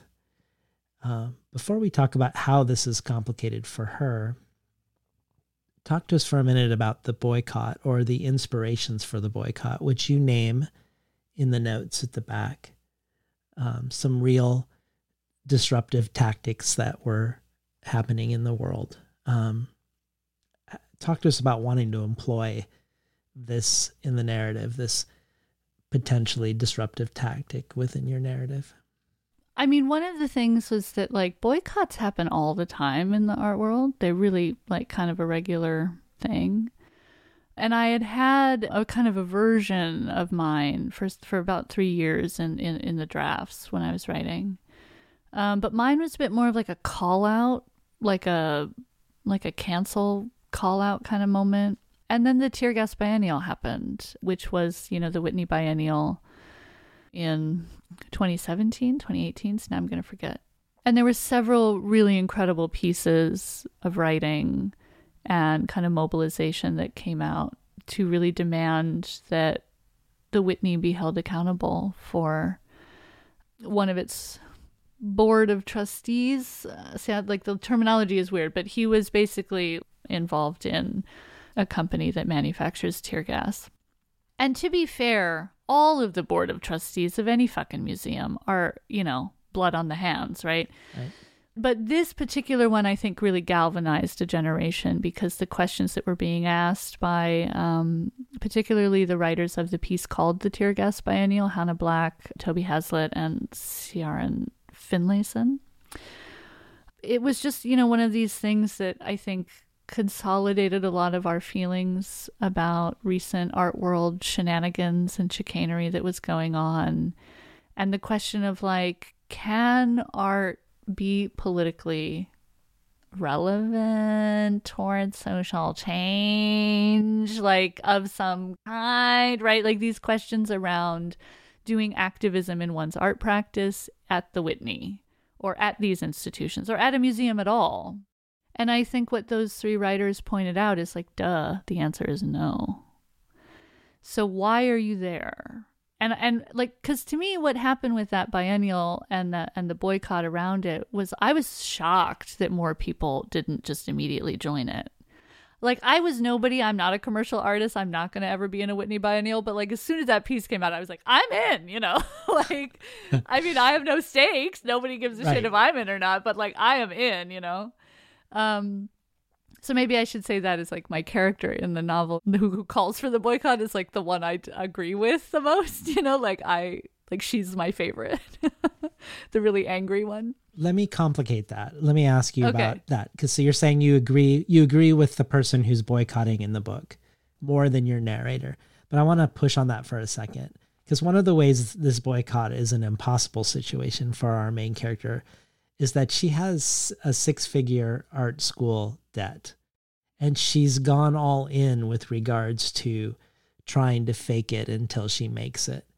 And what I mean by that is that throughout the book, there are all these meditations, which you've alluded to earlier, about painting and performance or painting and deception, with lines like, what something looks like becomes what something seems like becomes what it is, which also sort of ends up speaking not just to art making, but to self-making. And our artist with this 6-figure debt in this spirit is behaving rich. She's ordering delivery services for food. She's buying like these really ridiculously expensive clothes, getting herself in the room by performing a different self. But it's this huge house of cards. If her upcoming exhibition isn't a success to sort of backfill all of these liabilities, disaster potentially looms. So the big question is, will she stand with her fellow POC artists, which she wants to do? You identify there is that desire in her, but also then sabotage her shot, or choose her chance at whiteness against her heart on some level, right? I mean, I don't know if I'm characterizing this right, but there's a whole bunch of stuff going on in this person. And I know you characterize her as making all the choices you wouldn't make, is making the quote unquote wrong choices. But I wonder if it's that simple, because I wonder if you actually in the end empathize with her more than this statement lets on to. Here's some quotes of yours from elsewhere. First, from an interview in Autostraddle, quote, "Maybe the thing that we need to do if we're talking about communities is define what community is. People really love it. They get excited when you start to say us versus them as the way to talk about community, because it is clear and simple. So my favorite booyah thing to say is, us versus them is how politics are defined by Carl Schmitt, who was the official philosopher of the Nazi Party. The us versus them thing is one of the tenets of carceral logic. This person who did a crime cannot be part of us. They have to be part of the them." I think carceral logic creeps into activism all the time. It's this idea that one can do wrong or one can do right. And if you do wrong, then we're going to banish you from the us. And then in your 43-page questionnaire, you describe the book. You describe the book as, it's about people who keep making the wrong choice because there is no other choice, but also because they think it's the right choice, which means it's a tragedy. It's about objection, poverty, and ambition, which means it's a coming-of-age story. It has a lot of kink, which means it's a ghost story. There's a massive black cube behind the protagonist's head, which means it's a fairy tale. But this notion of people making the wrong choice because there is no other choice suggests her wrong choices, while different than yours, are also perhaps ones that you understand in some way. Absolutely. I think that this is one of those moments where I would have to concede that fiction, helps with empathy or whatever. But, to kind of go into that a bit more around this thing I was saying earlier about how capitalism is just so fucked up in the way that it makes us do this choice thing between what's a need and a desire, and how that becomes our politics. Right? Like, are you buying the right brand of laundry soap? Do you use Amazon? Blah, blah, blah. All of these things. I feel like one of the things that happened with writing the novel is that at some point it was a little slack in terms of dramatic tension. Like I was pretty far in, years into it, and I was like, God, it's just not really propulsive. You don't really, want to turn the page. And then I was like, what could really amp this up and help me out? And I was like, oh, money. Money. That will do it, because that is what is the dramatic linchpin of all of our lives. In this way that sucks. I have another thing to say about this in terms of the us versus them and the kind of carceral logic that creeps into community. I'm saying with class, it's really kind of difficult to ask these questions and include class. Because class kind of, I've noticed just, in the last some years, it's the thing that answers why you're doing the bad thing, right? It's like, oh, we can't use Amazon, but it's but people are like, but I can't afford not to. And of course, under capitalism, the only possible condition is to be in debt. That's the only possible condition. That is what capitalism is, literally. That's what capital is, And so there's something about how we've kind of managed to make debt. I talk about this and why it's taking so long. It's what we should do with the idea of debt as the default is make it about being radically interdependent. Because it is. But instead, we use it as this index of how we have failed, or how we are not solvent, or how we are not, right? How we lack whatever. And the other thing that I would say, I really want to say this anecdote right now, because it's I think it speaks to this kind of thing I'm getting at it about the harshness of us versus them as the way that we're building community. And listen, I should say this first, footnote. Community sucks. Sociality sucks. These people, who are they? You know what I mean? Yeah. This is the problem that is the horizon of organizing on the left, this is the problem with interdependency as being the demand. And I am like the main person calling for interdependency as the thing. But I'm also like, I want to be alone most of the time. Like, I don't like you. I don't want to hang out. Like, I don't, So this is like part of the profound limit of trying to build a politic based on a totally inclusive community. And so what I'm going to say next is my like little like anecdote as like maybe this'll help, was something that happened to me a couple of months ago, which was that somebody took me to a pro wrestling show at the Forum in LA. It was a Wednesday, sold out crowd, 17,500 people. It started at 5 p.m. I'd never been to anything like this. I'm a huge UFC fan, but pro wrestling, like I never got it. I was like, that's the ridiculous kind, right? Like the fake one. And this person convinced me by saying like, no, dude, it's drag. It's like masculinity drag. Drag is femininity drag, but pro wrestling, mask drag. So I was like, ooh, okay, I'm down. So we went. And I have to say, I had a vision of political utopia in this fucking pro wrestling show because of this one thing that happened. Okay.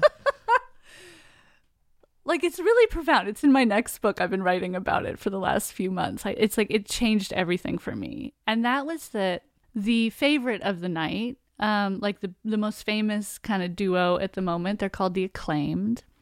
They're these adorable two gay boys who wear like neon glitter spandex booty shorts, and they're really cute, you know, and they come out like it's like everyone, they're the headlining name, like everyone is just, oh my God. And the slogan that everyone says for The Acclaimed, get into this, is scissor me daddy ass. Okay, so 17,500 people just on their feet, whole families have made, you know, cardboard scissors with aluminum foil on the blade, and they're like, scissor me daddy ass. Like people are losing their minds. Okay. And I am like, I was sorely mistaken. Like, this is fabulous. So they run out. There's like pyrotechnics, like, the MC is like, and welcome to the stage, The Acclaimed. Everyone's going crazy. And they run out on stage to do a song and dance before they're going to fight. So they start doing their little number. So drag, you know. So fireworks, song, music, everything. And then one of them fucks up the lyrics. And he's like, oh, fuck, wait, oh, no, sorry, I messed up. We got to start over. And they scamper off the stage. And, like, the MC resets, the camera resets, and they just start doing it again. And in between that, the entire crowd just kind of, out of some place that I didn't know existed still in the human heart, everyone just starts clapping and giggling and laughing, and they start chanting, you fucked up, you fucked up, in the most loving, caring, supportive way. And I like looked around the arena and I was like, can you imagine if somebody said something problematic on Twitter, somebody made a mistake, at work, at school, somebody said the wrong thing, and instead of shaming and punishing them, we just all good-naturedly were like, yeah, mistakes happen. You fucked up. Try it again. It's okay. I like really like have been thinking about this. Like, what would happen if we just sort of included that part in the community building rather than that you can only do the right thing to be in this community? What if it was more like, what about all the mistakes and the like things you don't yet know? And that was what built us into some sort of collective. I love that. Well, let me read, you alluded to and spoke into the essay, Why It's Taking So Long, about debt. And I just want to read a couple of those lines because they're really interesting. We framed care within the context of debt, where my quote-unquote giving care to you means I'm depleting my own stash, and your quote-unquote taking from me means that now you owe me. And although we've made debt into an index of our deficiency, we've also made it the only possible condition of life under capitalism. To be alive in capitalism is by definition to live in debt.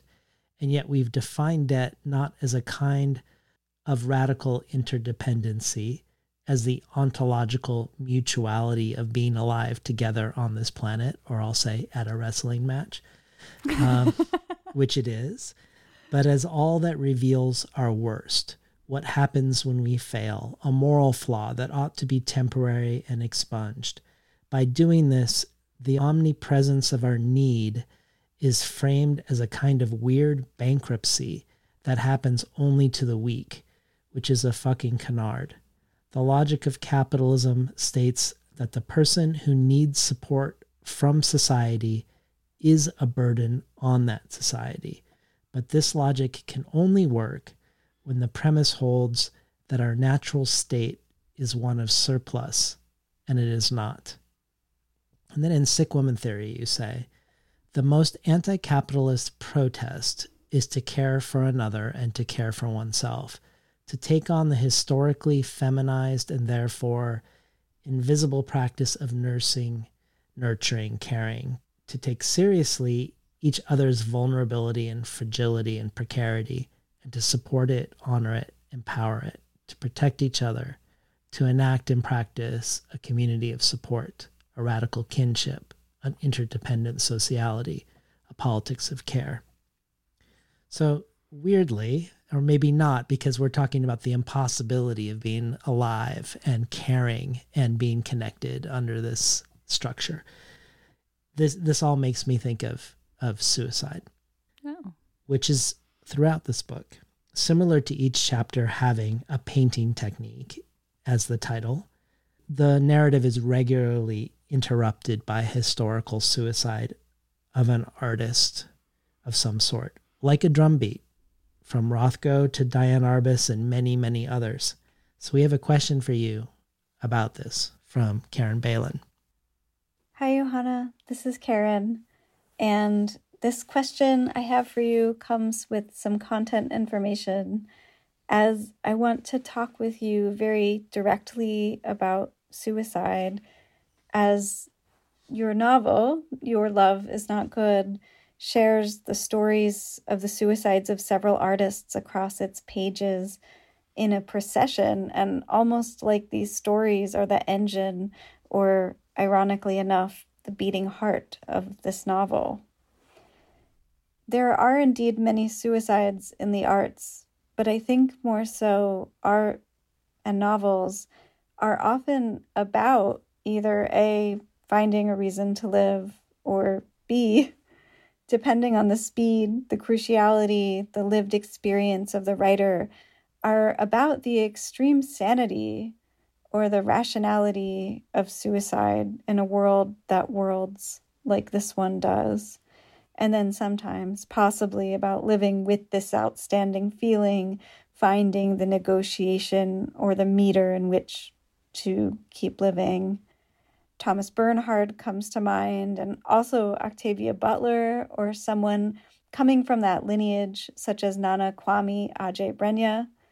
And it is quite worth noting, and I think important to say, that neither Bernhard or Butler ended their own life, and Adjei-Brenyah is very much alive. Sometimes I wonder about writing about suicide as a kind of, a suicide spray. I used to think, or say anyway, that you can't really write a novel that isn't about either a child or an artist or both. Your Love Is Not Good is about both of those things. But now I am also beginning to think there is no novel without somehow this topic of suicide. Not really. And Your Love Is Not Good seems to be surfacing this. So my question for you is, when did this motif of suicides come into the writing of this for you? Why is it important for you to write about suicide in a novel? What does it mean for you to speak so directly and continuously, and I would say thrummingly, about this act? Oh, I love Karen. I loved her new novel. Me too. That one sentence that you pointed out, the omnibus with Anna Eastman and the green shoes, It's amazing. What an incredible sentence. Like she like made a new world with that sentence. That's a great question. I mean, I have, we content warning this, I guess, because it's about to get real deep. Suicide has been something that's a regular, not even a visitor in my life. It's just a regular character, a regular presence. And that started because of my mother. My mother was regularly threatening to commit suicide. She did try several times when I was a child. The first time I tried to commit suicide, I was 9. And it was a really profound experience because I was 9, and that meant that I didn't know what I was doing, really. And I couldn't have told you that I made a decision. It was more just, it seemed like the inevitability that my life was both profoundly unknowable and the opposite. It was like so known that I couldn't bear it. And so it was late one night, and I took what I found were I thought sleeping pills powerful enough sleeping pills in the bathroom cabinet of my parents' room. And I took them, and they weren't enough to kill me, but I didn't know that. And so I laid down on the couch, and I've been writing about this, which is why it's so fresh in my memory. I remember so specifically starting to fall asleep and feeling suddenly oh, this might be this is the last time that I'm going to ever have this sensation of being conscious. And I remember kind of shocking awake and being terrified and running into the bathroom and looking at my face in the mirror. But I don't remember what I did next. I don't remember what I felt or decided or didn't decide. I only know that I went back to the couch and went to sleep, and then I woke up in the morning. I didn't make myself throw up. I didn't know how to do that. So either I decided fuck it, or I was bummed. But I don't know, my memory is then just a blank, and then I woke up the next morning and I didn't tell anybody, and I went to school nothing happened. Wow. I think what it did, though, and this is something that I did put in the novel, and is what Karen is talking about. During the writing of this novel, I was in the psych ward at some point because of suicidal depression. It was because of my mother. And it took me actually several years out of that experience. That experience was in 2017. And it took until a couple of years ago for me to realize that it was the last time that I wanted to murder myself. In the psych ward, I think I came to terms with deciding that wasn't going to be for me.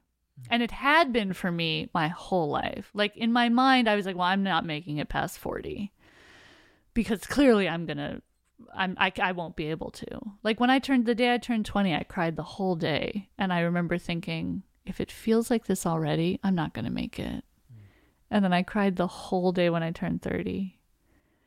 And I'm going to turn 40 next year. And so I'm kind of what's also funny about this is that in astrology, there's this ancient technique to find out when you're going to die. And it's kind of a hoot because they developed it in an ancient world, so it doesn't really take into account modern medicine. But I learned it.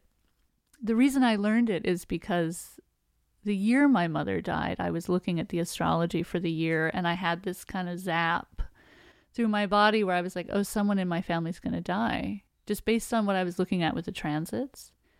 But it was so scary, and I was I'm being nuts. I couldn't know. This is just me overreacting, and I just didn't let myself think about it. And I just told myself, that's not real, and you're not a good enough astrologer to see that, and you can't even use astrology to see that anyway. It was that sort of argument. And then a few months later, my mother died. And part of the regret and the guilt that kind of swarmed me was, if I had been not as afraid to look into this, maybe I could have done something either to help her or something. So I learned the technique after that. And of course, the first person I did it on was her. And then I did it on myself. And this is hilarious. So it's a long calculation. It takes a lot of math to do. It's not like easy. It's not like death in a chart is not one thing or even three things. It's a lot of things that all have to converge at the same time. So I did it for me, and I got that I'm going to die when I'm 40 and a half. And I was like, fuck. And then I was like, but I fucking knew it. See, I had the vibe the whole time, right? Yeah. So I called my friend who's an astrologer, and I was really bummed. I was like having a moment. And my friend is like, hang on, bitch. Let me check your math. Like, just wait a minute. And 12 hours later, they left me a voicemail, and they were like, I have you living to be 93.8. It's a big difference. Such a big difference. So I just decided that's the true one, right? Like that hilarious William James quote that my first act of free will is going to be to believe in free will. But to kind of go into like how the novel was like part of my own relationship with suicide was that, my whole life I just thought that was what was going to happen to me. I can laugh about it now and it's kind of funny, and like it wasn't tragic either. Like, and I think that's what I'm trying to say with this first experience when I was 9 is it wasn't grand. It wasn't tragic. I just woke up the next morning and went to school. And I think that there was something about that just put it really close to me.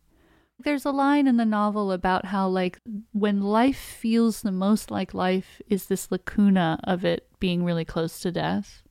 And for me, that's been true. And what's also true, I should say, about my mother dying in this process is that I have a much better relationship with her now that she's in the ancestors than when she was alive.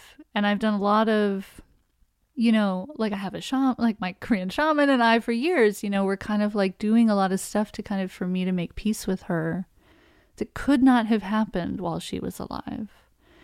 And so that's the other thing I think about being raised in a witchy family and kind of believing in this sort of thing as a possibility is like suicide was never like, I mean, obviously I'm mentally ill, I'm clinically psychotic. Like it obviously was a thing that was an option in the most desperate moments, but it is this thing that Karen is saying. There is an extreme rationality to it also when you're in there.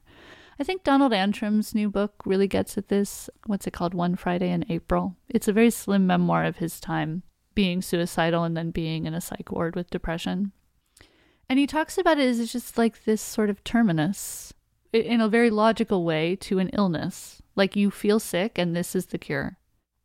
And there's also something, I guess, in there for me about like Camus' main philosophical thing. I like really agree with that as like this is the question always. And so not to like wrap it up in a nice bow, but a couple of years ago, I realized like, oh, right, I'm not going to die by suicide. But I do think there is an interesting thing around artists self-destructing. And that was the thing that started to happen in the book where I think the first one I put in there was the Rothko. And the Rothko line was in it from the beginning. And I remember at some point my agent was like, we had to make a lot of cuts. And she was like, I guess we should cut this because it's just one moment. And rather than cut it, I was like, actually, I think we should really expand it. And so then I, went through the Wikipedia list of artist suicides. But the other thing about it is I think there is this image of the romantic self-destructing artist that I kind of wanted to play with a little bit, Well, let's hear a short reading, just a one-page chapter called Pietà that comes very early in the beginning. Pietà, a representation of the Holy Mother with the dead Christ across her knees. Her voice hissed through my sleep one morning, and I opened my eyes to see her face, huge and an inch from mine. The sky behind her was pale, dawn. It was summer. I didn't have school, or perhaps this was before I was in school. Quick, come on, my mother whispered. Get up, hurry. She pulled back the blankets and pulled my arms toward her, putting them around her neck like jewelry. Her eyes were round, black marbles, and she smelled strange, sharp, like burning plastic. We fumbled for my clothes. I said something. She hushed me. Finger to her lips. Then she called me darling and kissed my mouth. She never kissed me, never called me darling. She tasted of tin foil, and my lips stung, then went numb. She brought her dog Nix, a large silver and black German shepherd. The three of us rode for several hours in my mother's car, a 1974 Pinto station wagon the color of mustard, which she had named Auntie Gethsemane the Gold.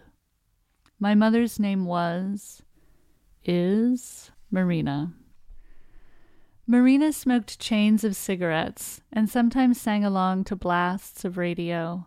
Then she'd flick the volume knob and we'd ride in silence.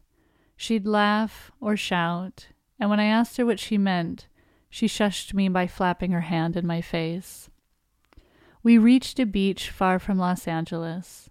It was still morning. A layer of fog has softened the scene in my memory. I remember watching Marina and Nix walk ahead of me down the gray coast.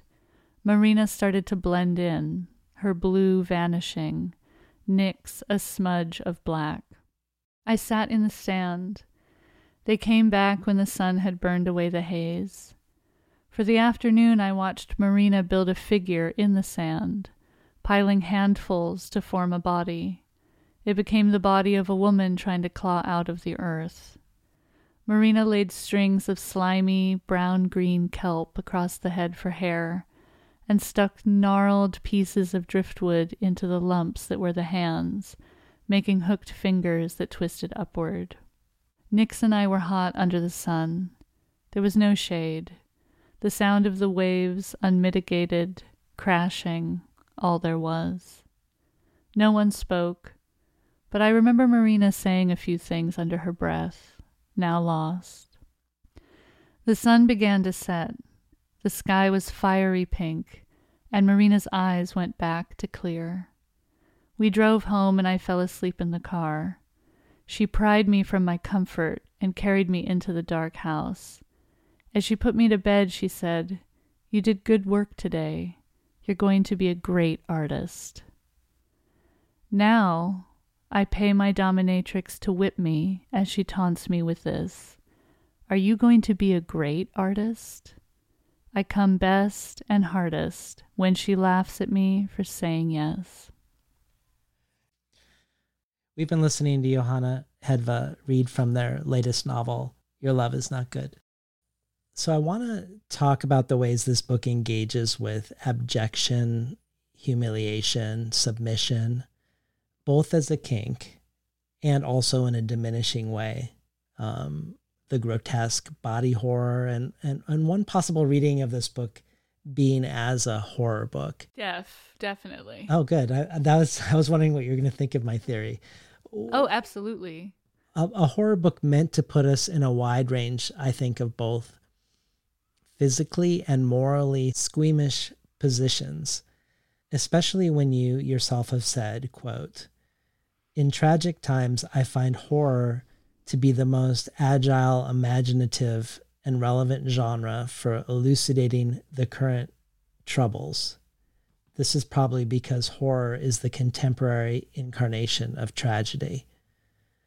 But before we do, or as a first step towards doing so, I have to say that even more than things like the intractable vaginal yeast infection that our protagonist has, and the oral sex related to it, and the various ad hoc interventions she attempts to address it and is defeated in the face of, I actually found the most squeamish part of the book to be money and noticing that as I read. So, I mean, this might say more about me, who knows? But money and questions of it are ubiquitous in this book. And part of this is that the book opens in an art school where students are incredibly rich with trust funds or large inheritances, who are in classes with people who are taking out mortgages on their future with massive student debt.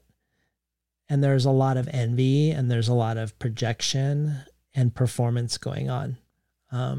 Part of it was noticing my own responses when this protagonist who is suffering under 6 figures of debt is buying all these extravagant dresses and wasting money in like every possible way as part of like her cosplaying being a rich artist in the hopes of ultimately being a rich artist. But mainly I wonder if it's simply really the taboo of speaking about it at all. Because it seems like in normative culture, you either don't bring it up or you bring it up in sort of a sanctioned aspirational way, like tips on how to build your platform is like a totally normal way to bring up something in this regard.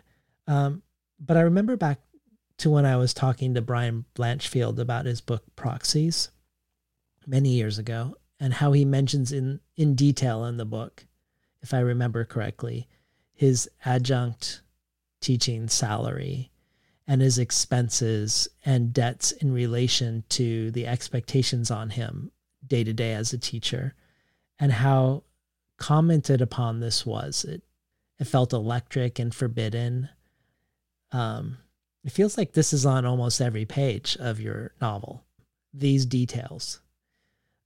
In light of the way the details are portrayed, the kissing up to patrons and to the gallery owners, the performance of wealth, all of it seemed profoundly obscene to me, and the hardest part of the book to read, of anything in the book. Wow, David. And I wondered how that felt to you. I guess for me to connect body horror and the shame that's in this book to also poverty and privilege in the book. Maybe I can just sum all this up by saying, I'm born on the same day as Marx. It's just on my mind. He's a Taurus too? Yeah. Oh, bitch, that hair. The materialist, like the whole vibe. Very. Right. That's Marx. Taurus. Okay. Taurus. Capitalist means of production. Come on. I'm also born on the same day as Kierkegaard, who also had great hair. That's so funny. That's really interesting to me. I do think it says something about you. Well, it has to. Well, yeah, let me kind of get at it from like another approach, was that I really wanted to write about beauty. And very quickly that meant I had to write about money and wealth. Because art has just forever been tied up with wealth. And it's kind of naive to think, I think, that there's like some way that wouldn't happen. And I say that as a person who suffered under this naivete for many, many years. Like I was very like, I don't need money to do that. I don't want any kind of, I literally did used to call myself the anti-object artist, which is what the character Iris Wells in my novel calls herself. Or that's her kind of position against capitalism and the commercial art world, is she doesn't want to make any objects that could be sold. And that was my position for quite a long time.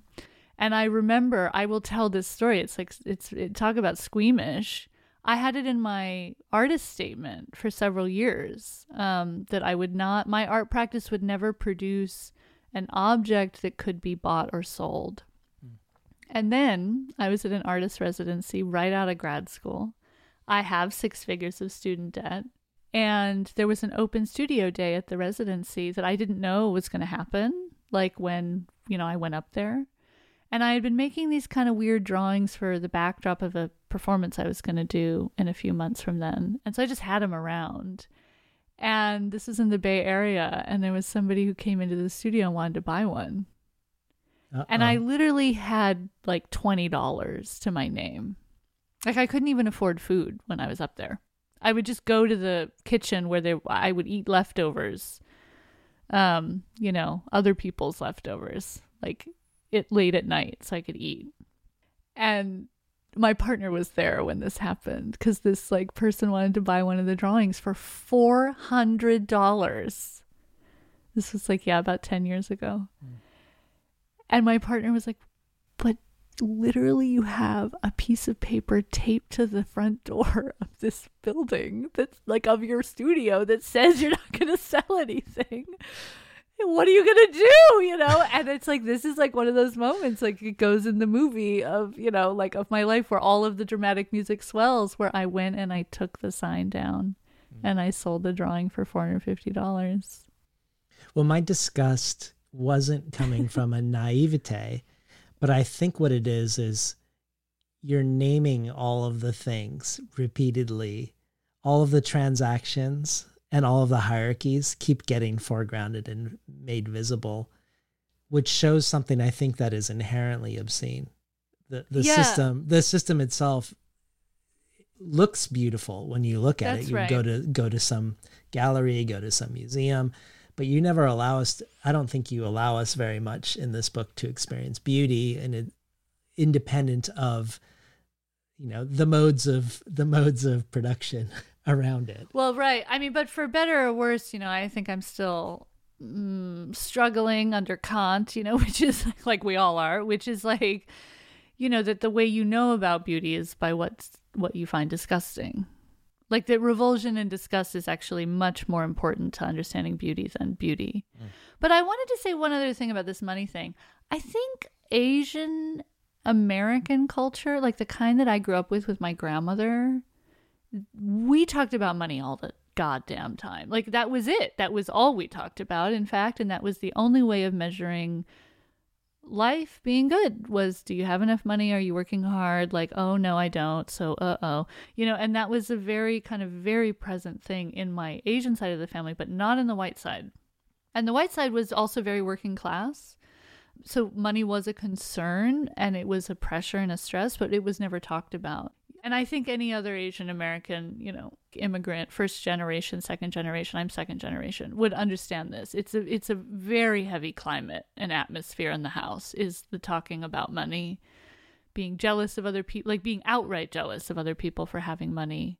And there has always been something to me about that kind of duality that does, like, there really is like a kink for me about it.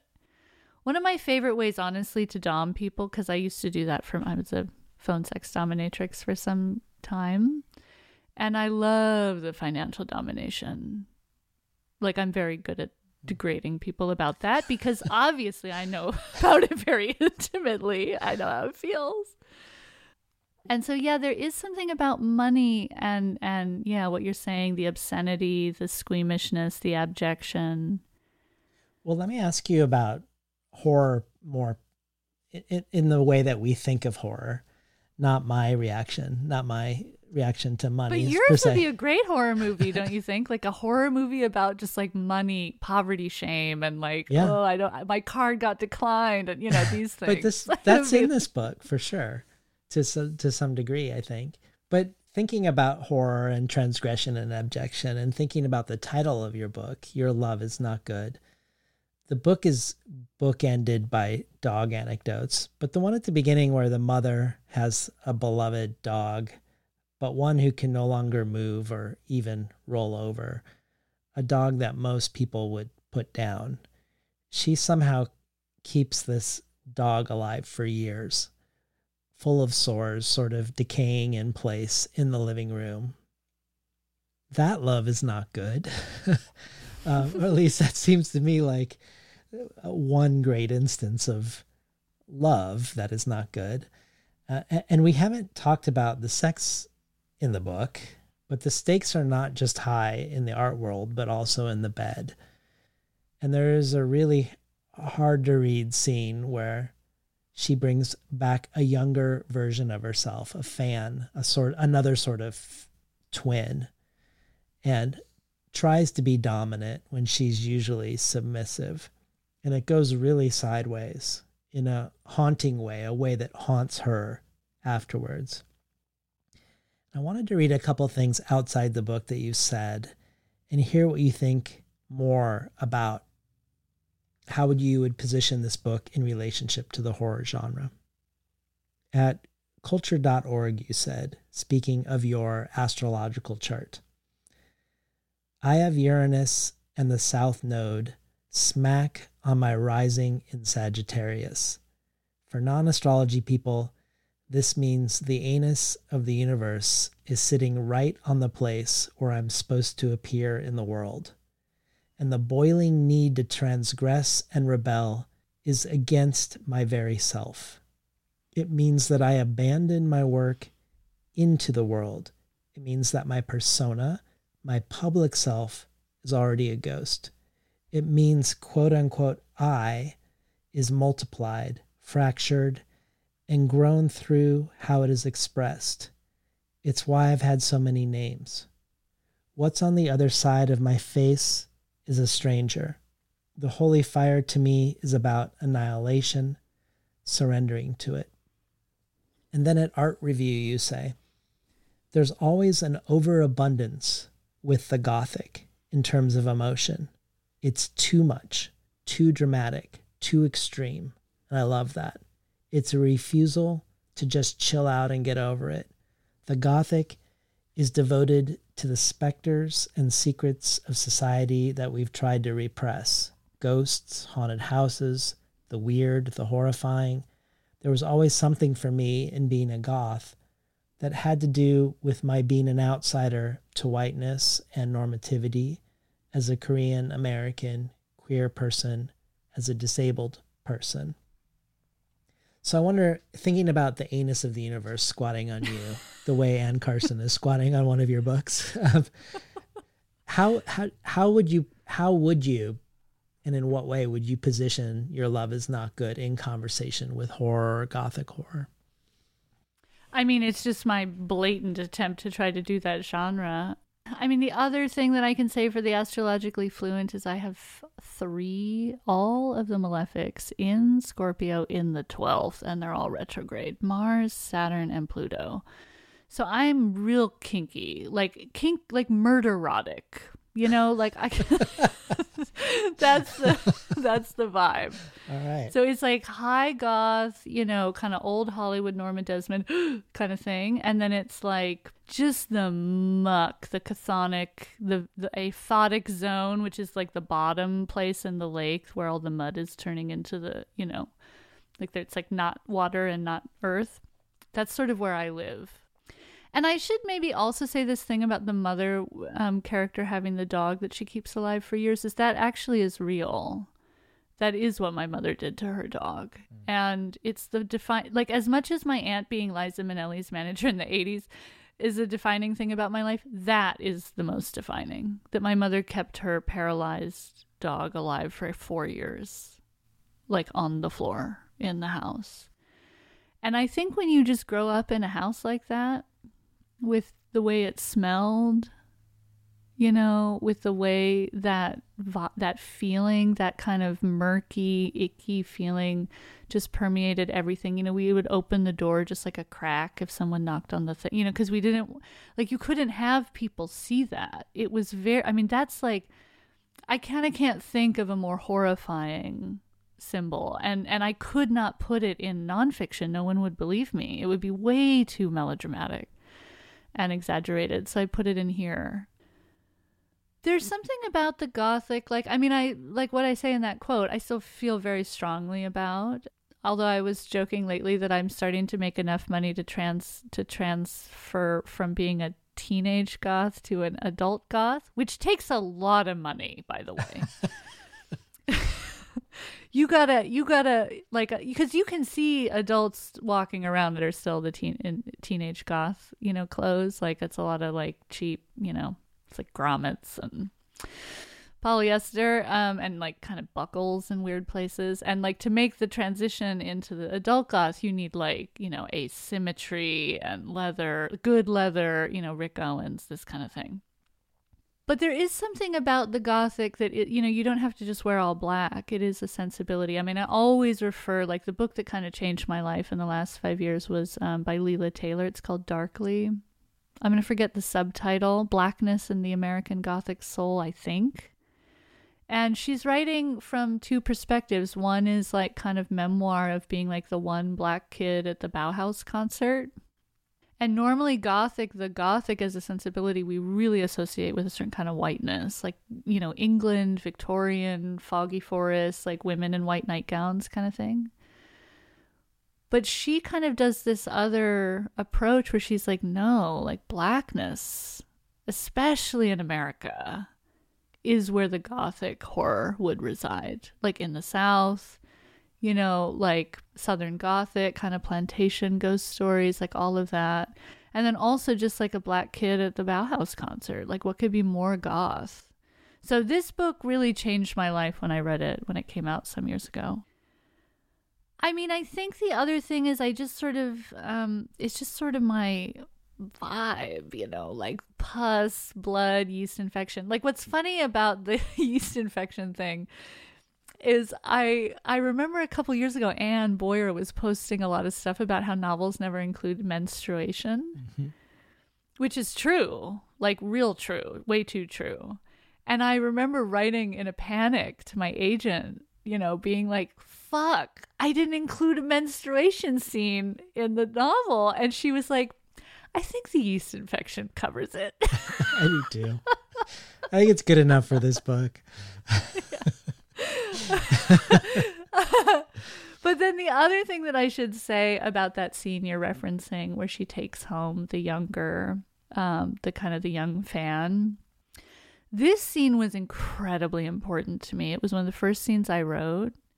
It was like a kind of a deciding factor, actually, in a very big decision I had to make about the book, which was that my first agent found me, and we're still really, really close, but she kind of left the industry. She stopped being an agent at some point before I was finished with the novel.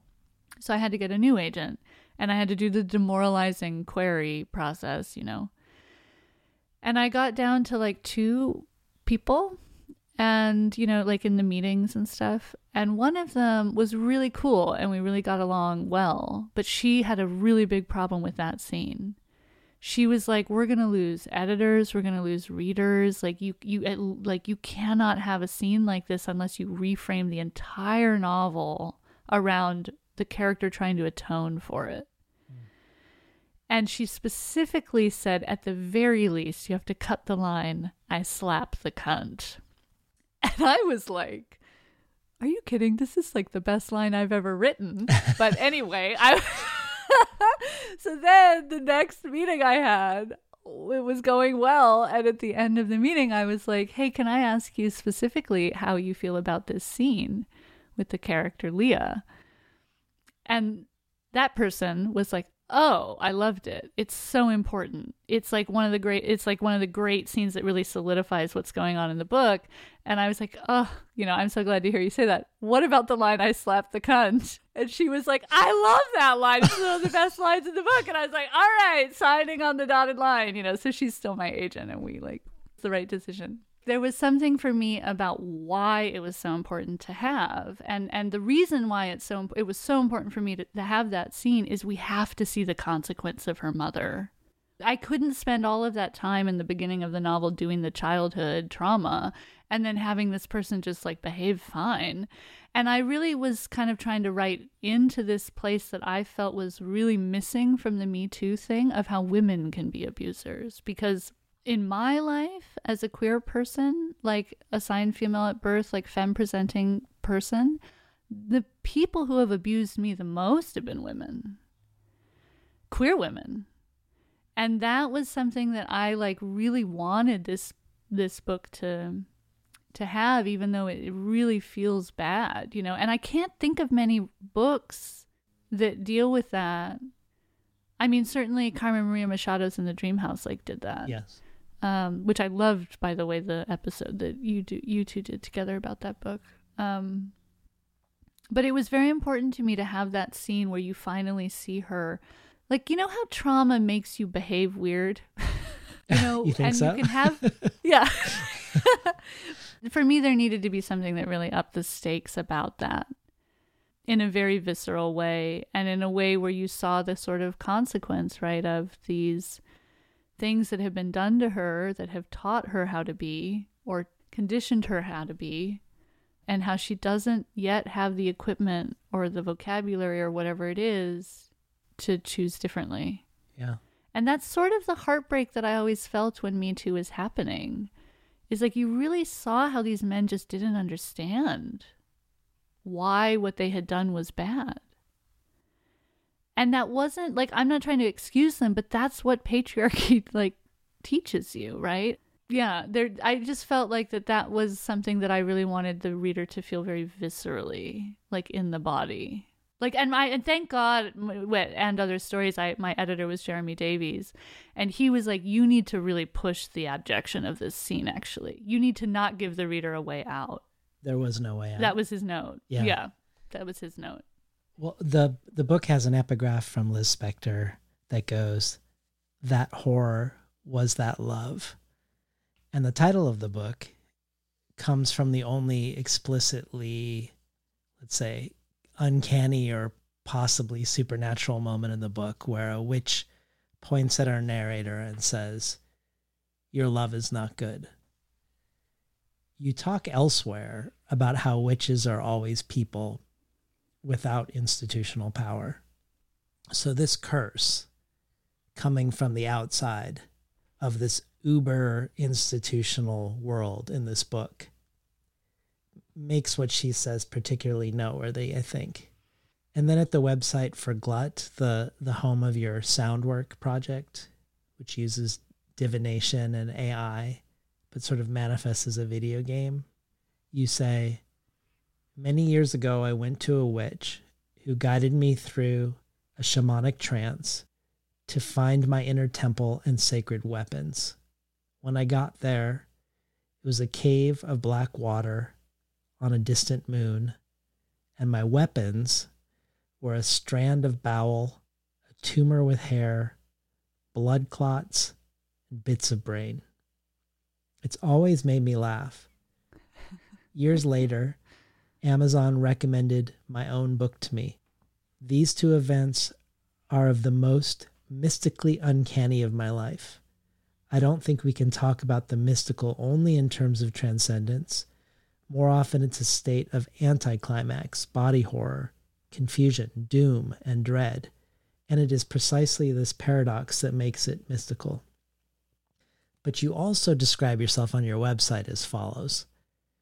Hedva's practice cooks magic, necromancy, and divination together with mystical states of fury and ecstasy, and political states of solidarity and disintegration. They are devoted to deviant forms of knowledge and to doom as a liberatory condition. There is always the body, its radical permeability, dependency, and consociation. But the task is how to eclipse it, how to nebulize it, and how to cope when this inevitably fails. So I was hoping you could talk to us about doom as a liberatory condition, and perhaps doom in relation to fate, as if a witch were to point at you or at us or at our protagonist and doom us by proclaiming our fate to us. I mean, fuck, David, these are the greatest questions. Like, you are great at this. I love it. I mean, and I've just been listening to this podcast forever, you know, how many years, and I'm always like, oh, what an amazing question. And like, I just listen to it for your voice while you're asking them. And now, like, here I am. I have to be present. Okay. You're doomed. You're doomed to answer this question, Johanna. Okay. I mean, I feel like I want to talk about two things, and I hope I don't forget one of them. I'm like, which one should I start with? Let's do the doom one first. But the other one I want to talk about is like fate and will. Will you remind me if I forget? I will. Okay, the doom thing. Yeah. Like, I started to really include this in my work some years ago when I was at the Beer and Metal Festival in LA, which is one of my favorite live music experiences. And what's great about it is the band's set up like one by one in front of you, and then they sound check right before they then play. So it's like, no, you know, it's like the kimono is open, so to speak, and you just see the whole apparatus. And my friend and I, we always go together, we always try to guess the genre of metal based on the equipment.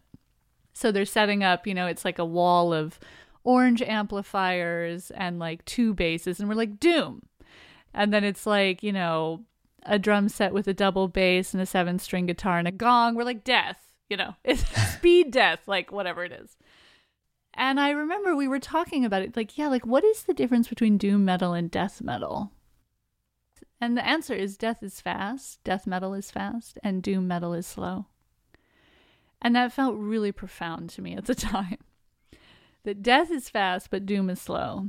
The other thing I have to say about the doom thing is I just felt better in my own life when I started to just be like, oh, right, we're totally doomed. Like, that's actually the place to start, not end. And this is obviously very political. Like, think of how many communities throughout time have literally met the end of their world, where the apocalypse happened and they are living in the wake of it. And so part of this, when I started to think about rearranging, not just spiritually, but kind of politically rearranging myself to a relationship with doom, had to do with trying to like deal with what was at hand in front of me without the balm of hope. And I got really high and mighty on this for a minute, where I was like, do you understand how privileged you are to have to require hope before you can act? Like, you know how many people have not had the luxury of hope and still had to act? They still had to get up every day and deal with unimaginable horrors being done to them. And they still survived. They still made music. Like, they still cooked. Like, these things, right?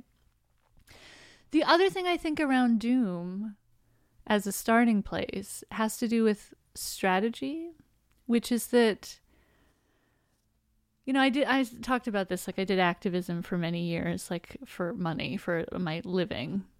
And I started to notice something, which was that I could understand that what we were doing as activism had a kind of value or was the right thing to do or was the cause or whatever it was, because it failed. Activism always fails, I think. And that's how you know it's activism. This felt also very profound to me when I figured it out, where I was like, right, if it succeeded, then what? Then what would happen? You would just be done with racism or what? You know, like, so I started to really measure how I could, spiritually and politically be in relationship to like trying for a better world, political dreams, ambitions, hope, by the fact that they would always fail. And this lately, like the thing that morphed into on my mind was about doom and as a strategy, as like a kind of strategic, tactical move, which is that, as I mentioned, like I love the UFC. I watch it every week. I love it. And one of the things that I thought about is like, if you get in the ring and you know you're going to lose, you'll fight differently. And I really do think that those of us on the quote unquote left would be better served if we started to address the fact that we are absolutely going to lose. If our opponent is capitalism, girl, we're going to lose. We're going to lose. This opponent is so much bigger than us. It's so much better at cannibalizing everything to serve itself. We are absolutely going to lose. Are you kidding me? We're going to lose. And so I wish people could see your face. Oh my God. I was just like screaming, yelling, big eyes, flailing, gesticulation, spit. But you know what I'm saying? If we were to get in the ring with capitalism, knowing we were going to lose, we would fight different. We would have a different strategy. And I don't know if it would work, right? Who knows if we would actually win, but it would be maybe not as painful. Because you can watch this with fighters. Like, you can watch it in real time when you watch a fight. If someone like knows that person's bigger than them or stronger than them or has a better left hook or knocked them out already, you know, as an example, it's a different approach. It's a different training camp. It's a different, when they're in there, they do different things. And I just feel like that's sort of where I would hope, I'm hoping, where I would, you know, want us to start addressing it, because I think just also, you know, emotionally, activism burnout is so real. And if you are attached to this thing succeeding all the time and then it keeps not succeeding, you're going to give up. And to me, there's a big difference between losing a fight and giving up. And I'm not saying we should give up. I'm saying we need to fight different. I'm not saying we should give up. I actually think that giving up is like the worst thing you can do. So that's sort of what I mean with doom, is like when you start with it rather than have it be the end, it just sort of rearranges things in a way that takes away fear and dread and the sort of bottoming out when you're just living for everything to work. Also, as a disabled person who's regularly gone up against like my, physical limitation in a terrifying way of just pain and suffering, like, I kind of had to do this without, I didn't really like want to start loving doom, but it kind of just felt better than it was like just at some point more practical. And I'm supposed to remind you about fate. Maybe this kind of is this will go like right back to the beginning and then we'll like scene, which has to do with the novel as a form that deals with choice and consequence and the sort of different distance between them. I can say this about fate and will, which is just sort of gleaned from my years of reading astrology for people. I've been reading charts now for over a decade. I mean, I think for money, it's been a decade. And two things happen simultaneously in my mind when I look at somebody's chart. And they happen equally intensely. Like there's not like a priority of like this one is a little stronger than the other one. It's like they're the same and they are seemingly antipodal. One is that I look at the chart and I just see all of the potential of what could happen. Oh, that person could be an artist. That person could be good with their hands. That person might have this. That person might have struggled with, that thing. Like whatever it is, like these kinds of contingencies and possibilities and what might have happened. And then equally strongly, I see everything that did happen and will happen. In such a way that this has just been the case for so long that now I don't think these two things are mutually exclusive or opposite. I don't think they're the same, maybe, but they kind of are they're superimposed in such a way that maybe they are the same on some, I don't know. Like I kind of can't explain it, and I feel like this is why I'm still interested in doing astrology for people. It's also why I'm interested in speculation in the form of fiction or a novel. Is that there's something about this that like these two things laying over each other, like one could say fate, determinism, something fatalism, and then what agency or will decide about it and what has not been written yet, right? To me, these are like laying over each other in a way that really shimmers. And I just sort of started to think about it as like, I think I'm just devoted to that shimmering. And I don't know what that means or how to explain it. It's just sort of, that's what it feels like to me when I'm looking at it. And I feel the same way when I'm writing.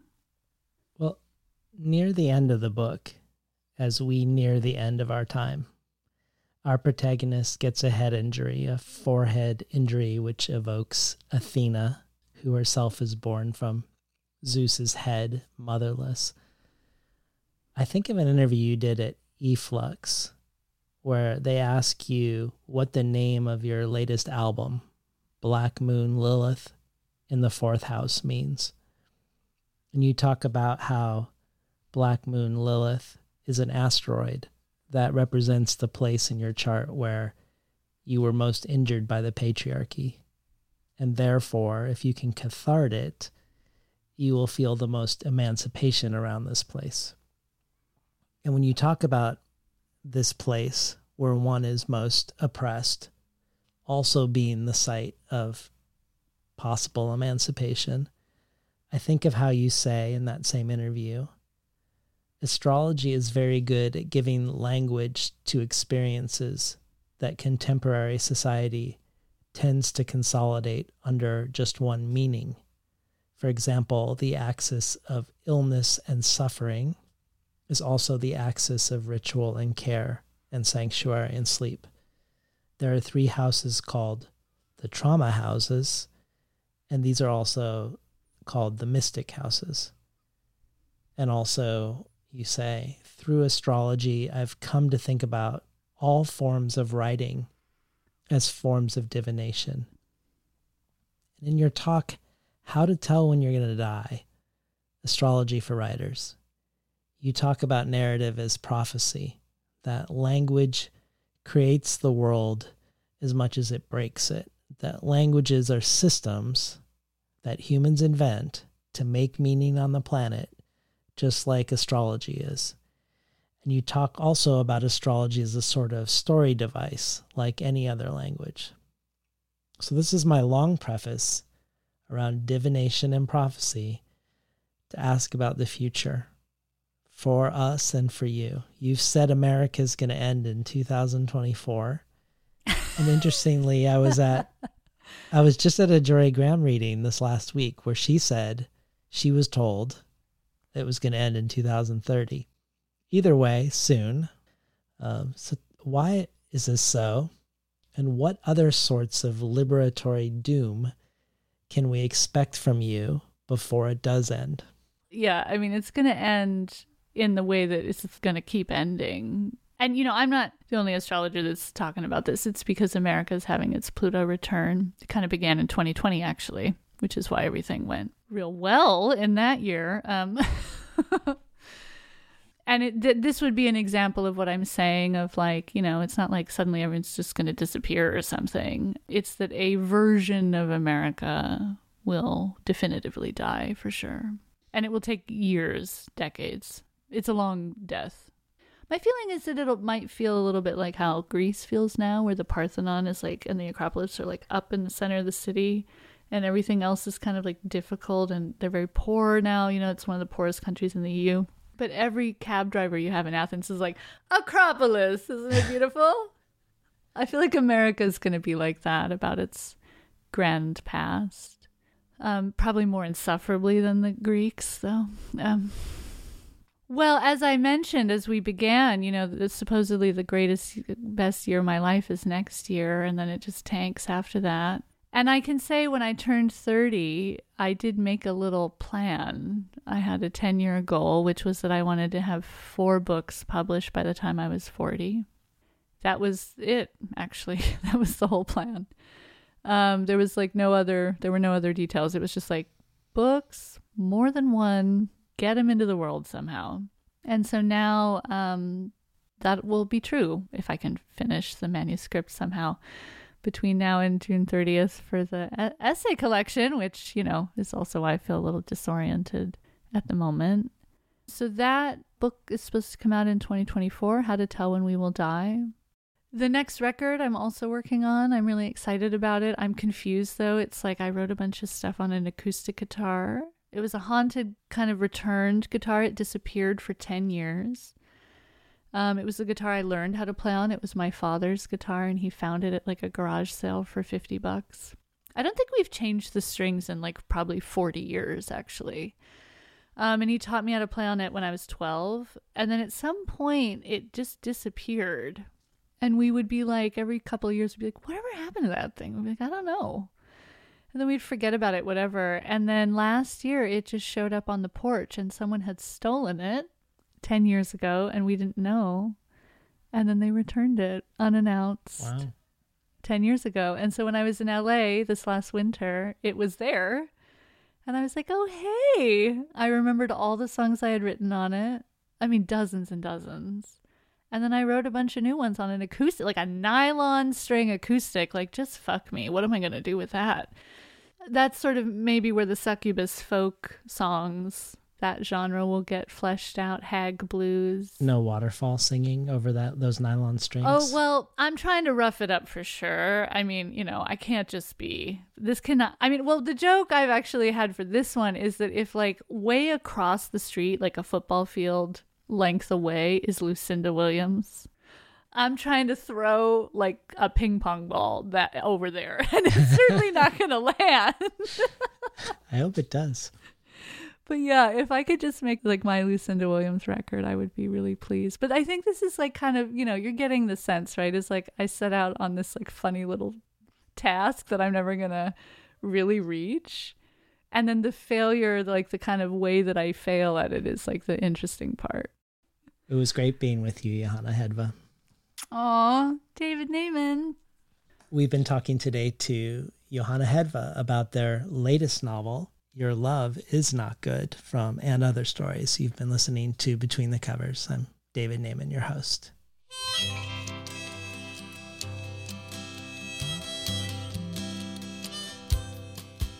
Today's program was recorded at the volunteer-powered, non-commercial, listener-sponsored, full-strength makeshift home office of me, David Naiman.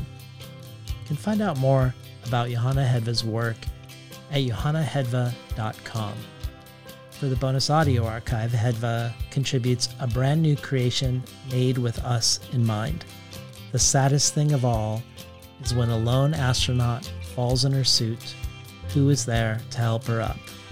A mix of their various vocalizations and text while on tour, along with the various voices of the universe itself. The bonus audio archive is only one possible benefit of joining the Between the Covers community as a listener supporter.